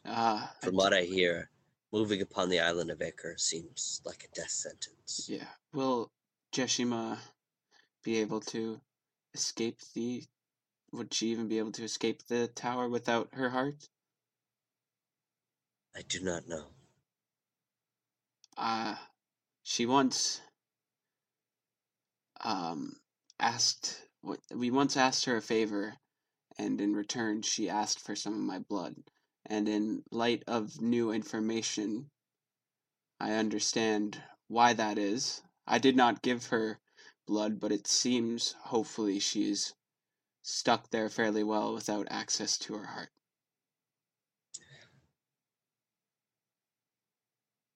I hope for all our sakes that is true.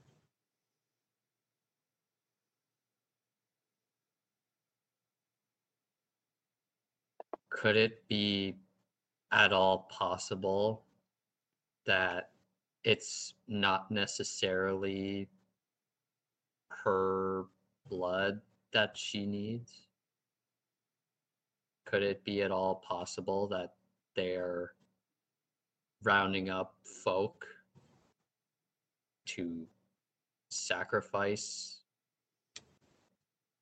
so that the darkness, the Everdark, can grow stronger, and therefore the heirs of darkness? Where is this information coming from? What have you heard of sacrifice rituals for the darkness to gain power?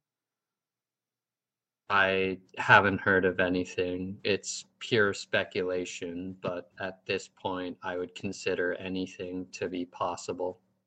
Well, your theory has some truth to it. Her agents, her shadlings, they call them, they were once mortals like you, drawn to the ambition of power.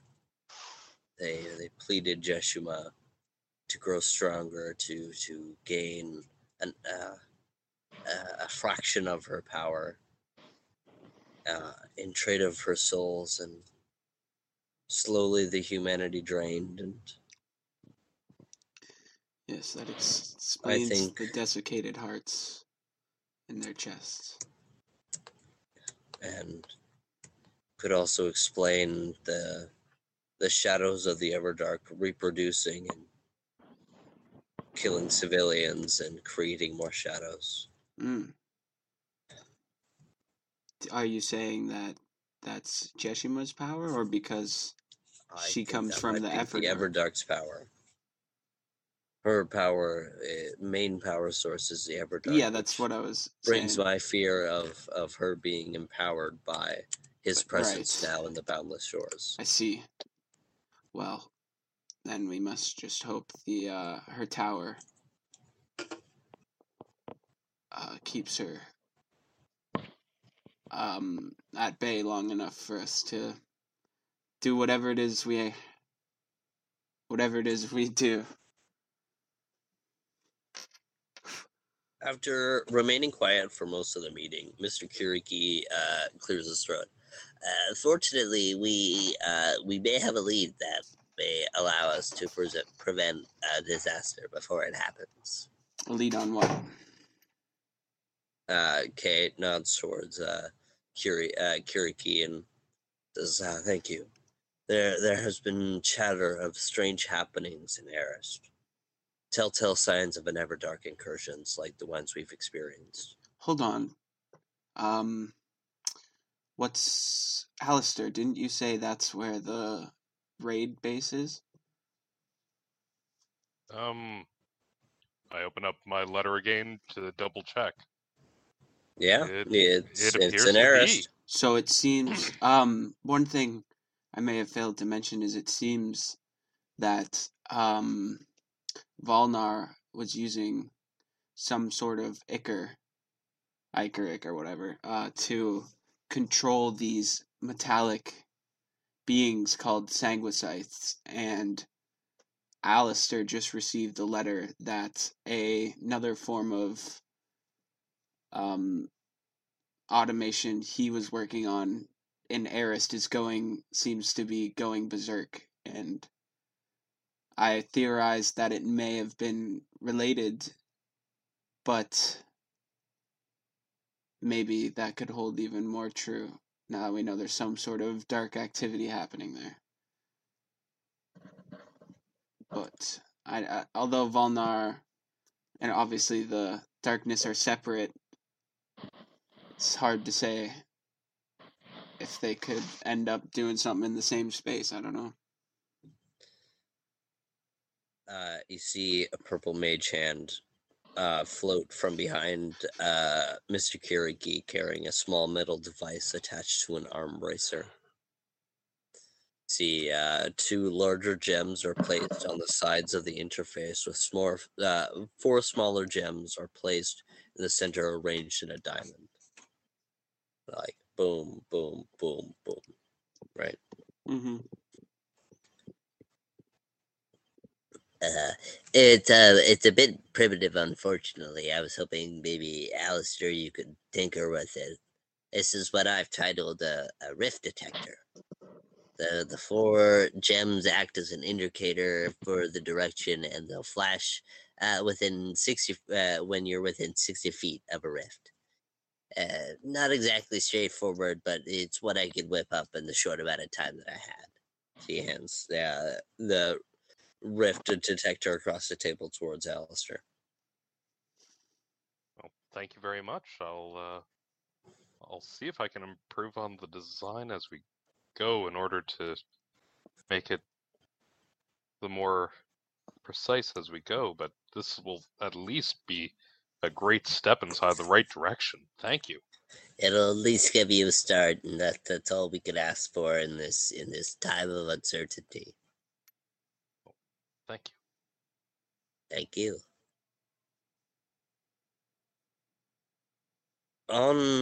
Now you see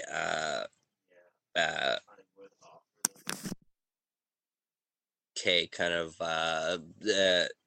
scrapes something out of his pipe as he sprinkles a little bit more gold dust into his pipe and lights it. On a less cosmic note, Emperor Killian and Queen Ravana have come to an accord. A bridge is to be built across the ocean between Veilbridge and New Daria. which means free trade routes between nations and semi-open borders. This is the biggest political agreement since the Blackwater Import-Export Agreement. In any other time, it would be cause for celebration, but I have a harrowing feeling that something else may be at work. I'll give you one guess on which umbrella company owns all the building companies employed for the construction. I already know it's Hachiko. Of course. We've spoken with, or we've overheard some conversations about the potential of this happening and the lobbying behind it already. Can't pretend to understand what the fuck's his name. You can't get. I can't remember his name. Hachiko guy. Silas. Silas. Mr. Vondes. Can't imagine to understand Silas's motives, but it seems he's wanted this for quite a while. But that's where the paradox lies, is that his company is the biggest shipping company in the world, and so having open trade routes between the two biggest nations is take a big cut out of his company. So Silas has some sort of ulterior motive for the open trade route, clearly. Well, naturally. And would you want to tell them about what transpired as we landed here, Alistair? Or? What? Well, might as well.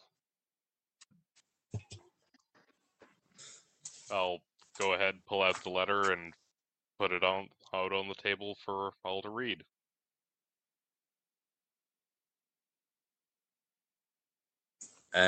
You present the letter as they all take the time to read it over. That's quite concerning. Well, seems like we know your party's next destination.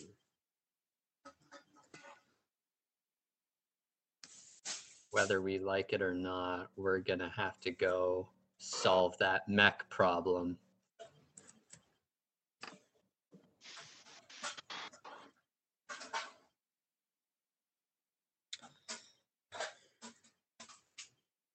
I need to go get prepared, so if you'll excuse me as I walk out and try to find somewhere quiet to prepare for the journey ahead.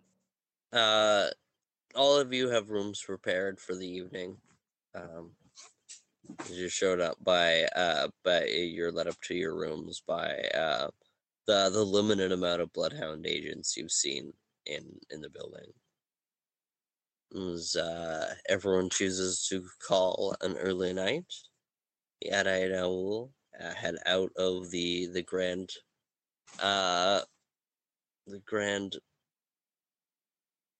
dining room, sure, and are left to their own devices, as we're gonna call another break. Another one. Okay. Another one. I will pause. The Ade Naul taking the remainder of the day to rest and prepare themselves for the adventure ahead. Calduin wanders his way towards Kay's study as he knocks on the door. Kay from inside. It's open. Apologies for the intrusion, Master K, but I've come to ask a favor. Of course, anything. With the increasing danger that is approaching, I'm hoping you can pull some strings. I want to be there to protect those around me. I want to protect my family, and I moved the duster to show the almost torn up leather vest that I'm wearing. I don't think this is gonna cut it. Well, Calduin, I'm so glad you asked. I forgot to mention, I have a surprise for you. I have 2 surprises for you. Come, follow me to the training grounds for a moment. So, you make your way out towards the rear exit of the Vampire Manor to the large stadium built in the back for the training grounds. You expressed interest in a certain artifact that you were not able to retrieve yourself. Well, what was the term you used? Pulled some strings and, well, he kind of lifts his arm up and reveals the large 15-foot Osherati statue overlooking the training grounds.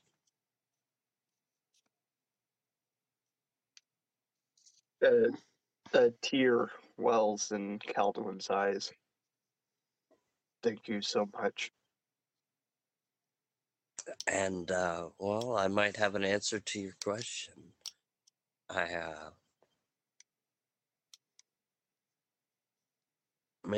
got a little gift for you. I talked to a few blacksmiths I know. Real talented guy out in Scorchtown. Here. He goes out towards one of the chests out near the training ground and pulls out a breastplate of armor. It's not much. It's it's not really enchanted, but it'll give you a good start. Anything to protect my family. Thank you. Yeah, well, they accidentally sent an extra set. If you want to give it to someone else. I don't know. It's not really my style. I don't like the color.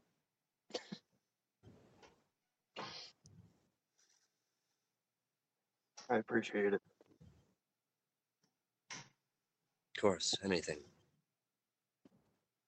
Go get some sleep. You need it. After you need a fucking warm bed. You I'm want not getting some anywhere. want some glimmer? You know I No. don't touch the stuff. Hey. Everybody needs a taste of home for a while. Just one night. Relax. I won't tell anybody. I'm going to keep my mind clear. Peer pressure, peer pressure. Well, if you insist, but if you ever want it, he hands you just a small little leather bag. You ever just want to taste of home just for a minute? Sprinkle it on some toast or something and, set an afternoon for yourself. It really grounds you. But I understand for now you have a mission, you have a motive, you have a goal. It's okay to relax once in a while. You know that, right? I'm getting there. I know.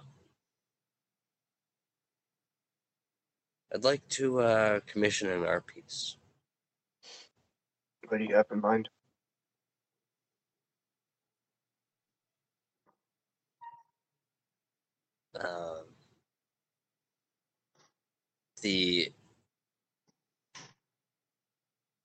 He kind of chuckles for a moment and he goes, I don't know. Surprise me. I got just the thing.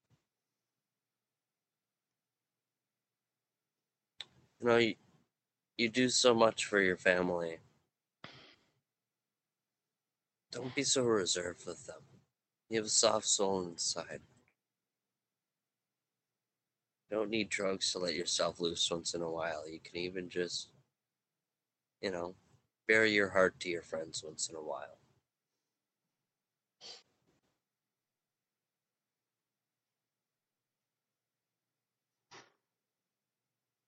So listen, I'm slowly starting to learn. I'm proud of you.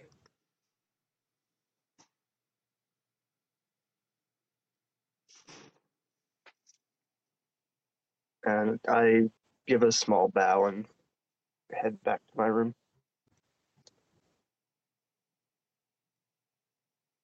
Nods and just takes a few moments outside as you walk back towards the manor, as you see him looking up towards the statue and down towards the training grounds, just taking his moment. As I walk back to my room, is Beckett's room on the way to mine? Yeah. I knock on the door and just leave the extra set against it as I head into the room. Alice, rolling, I swear to God. A bubonic also squawks, "What the fuck?" If no one comes in, I'm just gonna walk up to the door and see what the fuck that was. Alistair, you made the armor, technically. Well, Chris, you made the armor technically. Would you like to go ahead and describe what this armor looks like?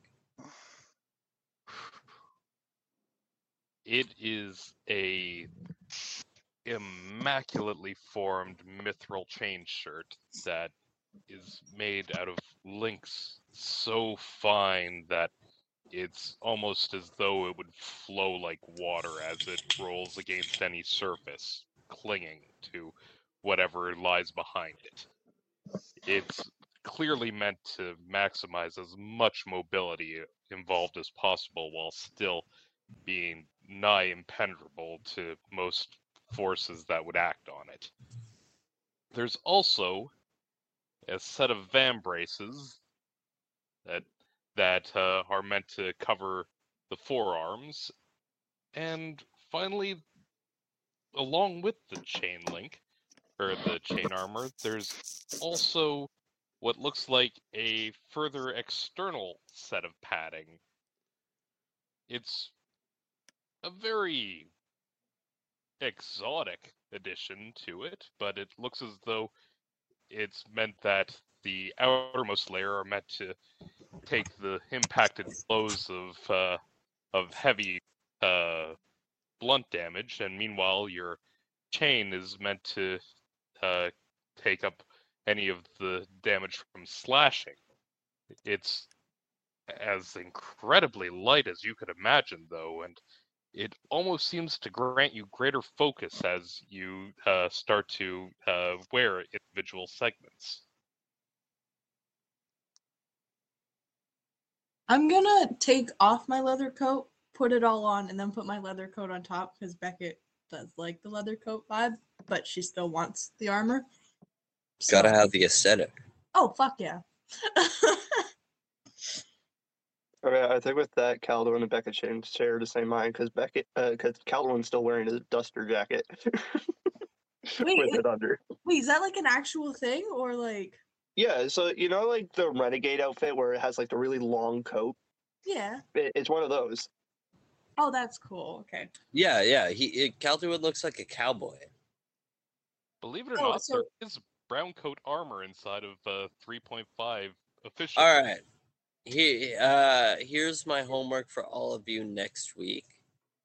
Instead of me announcing the order, I will announce the order. But then, as I announce your name, you're gonna give me a brief description of what your character looks like. I'd like you to take some time and write a little bit of it out. Spark notes. Type it out, write it out, do whatever you need to do. Don't do it on the fly. Take some time and really think about what your character looks like, what they're wearing, what their face looks like. That's practically all in my backstory already. How they carry themselves. Well, like that even kind like of an thing. updated. For something Yeah. brief, something quick. It doesn't have to be crazy, but your characters have undergone a lot of changes now. From the beginning. I listened back to the first episode. Wow, we've changed a lot from the first episode. Oh yeah. Beckett's been traumatized. Yeah, I've gotten better from the first episode, which is cool. Yeah, something brief, something quick. Just a brief description of what your character looks like. Take some time. Doesn't need to be too much. But yeah, that's your homework for next week. As the Edi Naul all head to bed early, finally feeling safe after traversing deep within their enemy's territory. Finding sleep within the Vampire Hill Manor, all members of the Edi Naul share a dream, even though they are not aware that they are sharing it. Okay, yeah, that's what I was gonna ask. Dream opens in a vast temple. Statues of the Celestials are carved into the pillars. The floor is a beautiful collage of colors: white, gold, green, magenta, teal, dark blue, and silvery gray. A beautiful mural of the Draconic Civil War is painted on the domed roof. Gods versus gods, dragons betraying their brethren, destruction upon the realms. And finally, the gods defeating their father and banishing him to his darkness. A large throne with scales.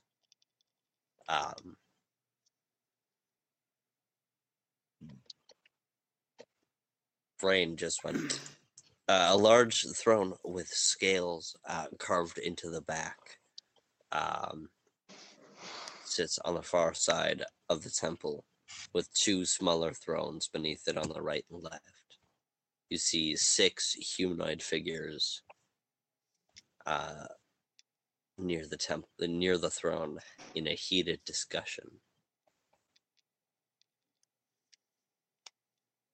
The mortals have stakes in this fight. We do not. You see Anghor before the throne of Ragnar's temple. Confident are we? You see Ragnar sneers, sitting upon his throne, the scales just carved over his head. Brothers, please, see Pelor turning towards the others. Stakes, Anghor? These are our creations. They are being divided and destroyed. They are violent, weak creatures. They crave to rule and to be ruled. The heretic god's power runs deep. Volnar breeds their violence, and the Father fuels their fear, Anghor says coldly. Pelor sighs sadly and puts a hand on the war god's shoulder. Anghor, you know the cycle of the harvest. The field is purged of weeds, seeds are sown, and when those have matured, they are picked and used to feed the nation. Then, after winter and the weeds have grown back, the field is once again tilled and purged of weeds. You know very well that it is in their nature, as it is in yours.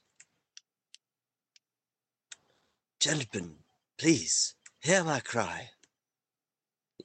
Varus, taking the form of Yonatan's druidic tree, begs the 3 gods. They are outnumbered, and against impossible odds. 'Tis our duty.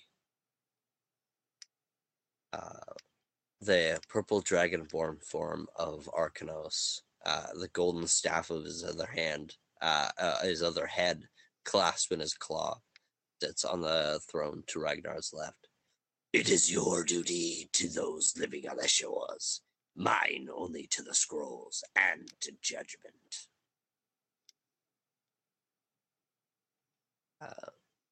Tyrael, your knights and his friends fight for you, for us. We cannot abandon them to the darkness, or to the malice of Volnar. Yeah, Varus bows and kisses the hand of Tyrael, who's sitting on the throne to the right. I do feel great pain for the mortals. They are suffering. But if we react, don't you think Volnar will What is going on with me today? Retaliate. Don't you think Volnar would retaliate even more so? Tyrael, taking the form of a pale-skinned, blonde-haired, middle-aged woman with a long, flowing, silvery white dress and an icy blue scarf. So, like, imagine White Witch vibes, but, like, Sounds not like evil. Elsa.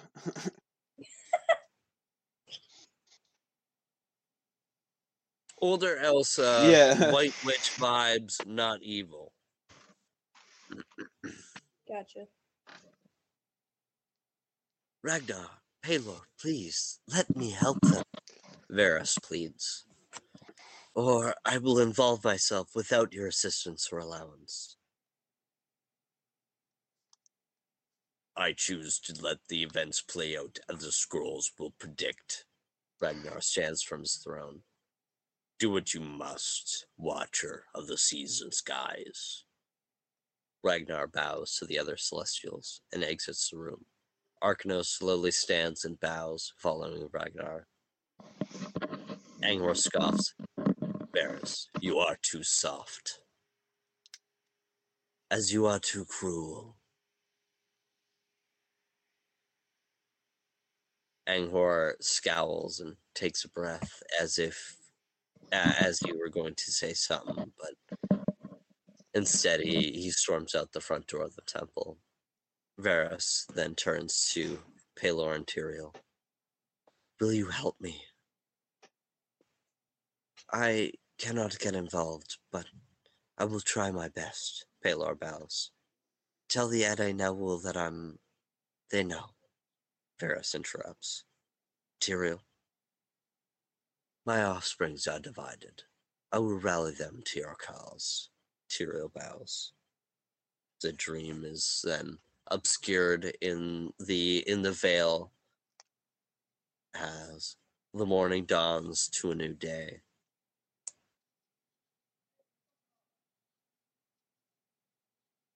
Does anyone want to do anything with their morning? When Yes. So I heard both Liam and Nate, so we'll go with Liam first. when Calduin gets out of bed, he immediately starts working on a life-size statue of Ari for Kay. Amazing. Nate, you wanted to do something. Yeah. I'm going to go I'm gonna go into is it alright if I do the thing right now? No, I need to talk to you about that before we can solidify anything. I can't just randomly throw that in right now. Okay. Yeah, Jonathan is just going to go out to the training grounds with Peter and practice some more moves and refine the ones that they've learned already. Roll me a performance check for Peter. And Oh no. roll me a Yes, sir. Peter has a fucking has a -1 to charisma. He's just a really charismatic boy, that's all. Okay. He's a good boy. He's just got an ugly No, mug. he wasn't. He's just not. He's an introvert. He's just ugly. Yeah. He That's knows not He's his got a fault. face of Jonathan could love.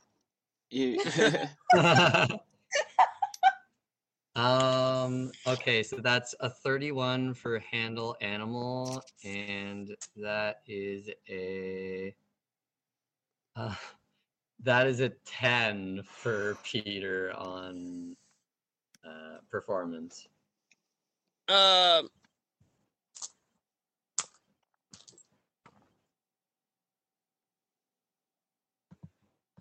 As you're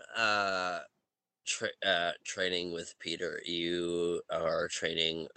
You trained a few tricks, but his energy seems like he wanted to train for a few more combat moves. And after training for a couple hours, he feels a lot more apt in combat. As he even a few times having you having to use your van braces to dodge and to intercept a few of his bite attacks as he got a little bit too excitable. But you feel confident that Peter is becoming a very skilled fighter and young adolescent Griffin. He's been growing by the day as he's almost now even sitting on his four legs, almost taller than you. Good boy. Man, you're growing, Peter. You really are.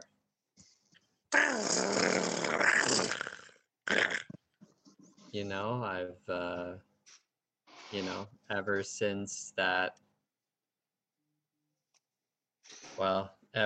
that day, I've watched you from being the tiniest of cubs to almost being taller than me, for fuck's sake. So As you open up your heart, Peter kind of takes advantage of you being off guard, and he headbutts you in the chest as you fall to the ground as he tackles on top of you and begins to just lick your face.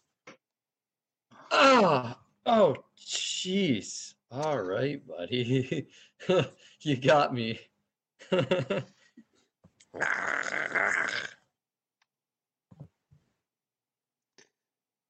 I think, well, these training grounds are available. I think Tobin would probably also make his way there. As long as, are you done with that bit, Jonathan, or is there more you wanted to do? Yes, Okay. I'm done with that bit.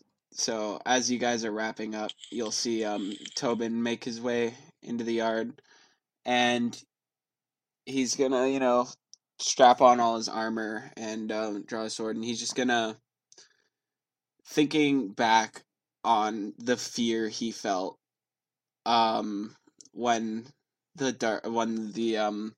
Everdark was like summoned in his like humanoidish form. Thinking back to that, he's just gonna like focus up and just like, not in like an angry way, but like in like a very, like very intent way. He's gonna like train with like just some basic sword stuff, evolving into like working on summoning his spells into his blade, and just really going for it. Yeah, you're so focused, your mind just the energy that you're producing in your training, the ferocity, the you train for a while, and you entered the training grounds kind of later into Jonathan's training with Peter, and as Peter and Jonathan have traveled off, you've continued your training, and as you finally take a thrust forward as you expel magical essence from your blade. Out of breath, you take a breath for a moment, and you look beneath you as you see you've somehow turned the ground beneath you into ice.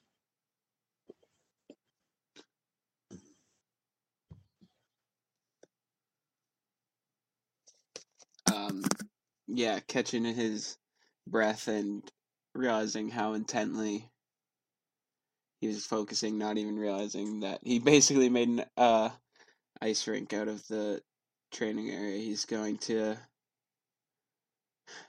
slowly catch his breath and be like, better call it a day there.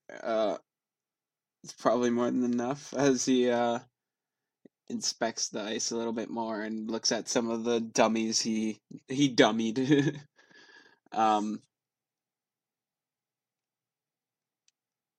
And he'll just sheath his sword and go clean himself up, like drenched in sweat and whatnot. Yeah, as you decided the training is done for the day, you look up and around you and see Gwaine in his now polished pearly white armor looking over you as you train, with his sword planted into the ground, his hands resting on it. You, out of breath, go to clean yourself off, and as you leave, you see that Gwaine has then left and no longer around the area.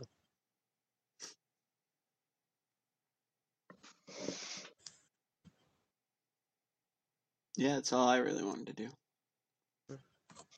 Does anyone else have anything that they want to do to spend their morning? I can still chill in her room. She just doesn't feel like being social. Everyone keeps bugging her anyway. I'm going to need to get back aboard the ship in order to deal with the djinn later.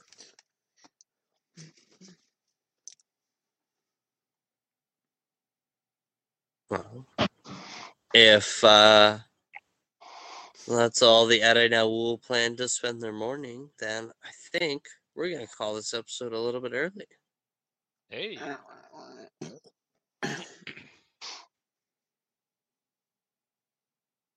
That was a lot of fun. That was a great episode. It's a good one. Yeah. Thank you very much for joining us, everybody. As far as inspiration points, I'm gonna give a point to everybody. Everybody did phenomenal. You all get an inspiration point. You guys did great. You did phenomenal. Super proud of everyone this session. It was really fun. If you made it this far, thank you very much for listening. Remember to like and subscribe. We're on Spotify. Please rate us on there. Gets us more attention. Of course, we've been drunk, we've been dumb. That's all I gotta say. Bye. Have a great time.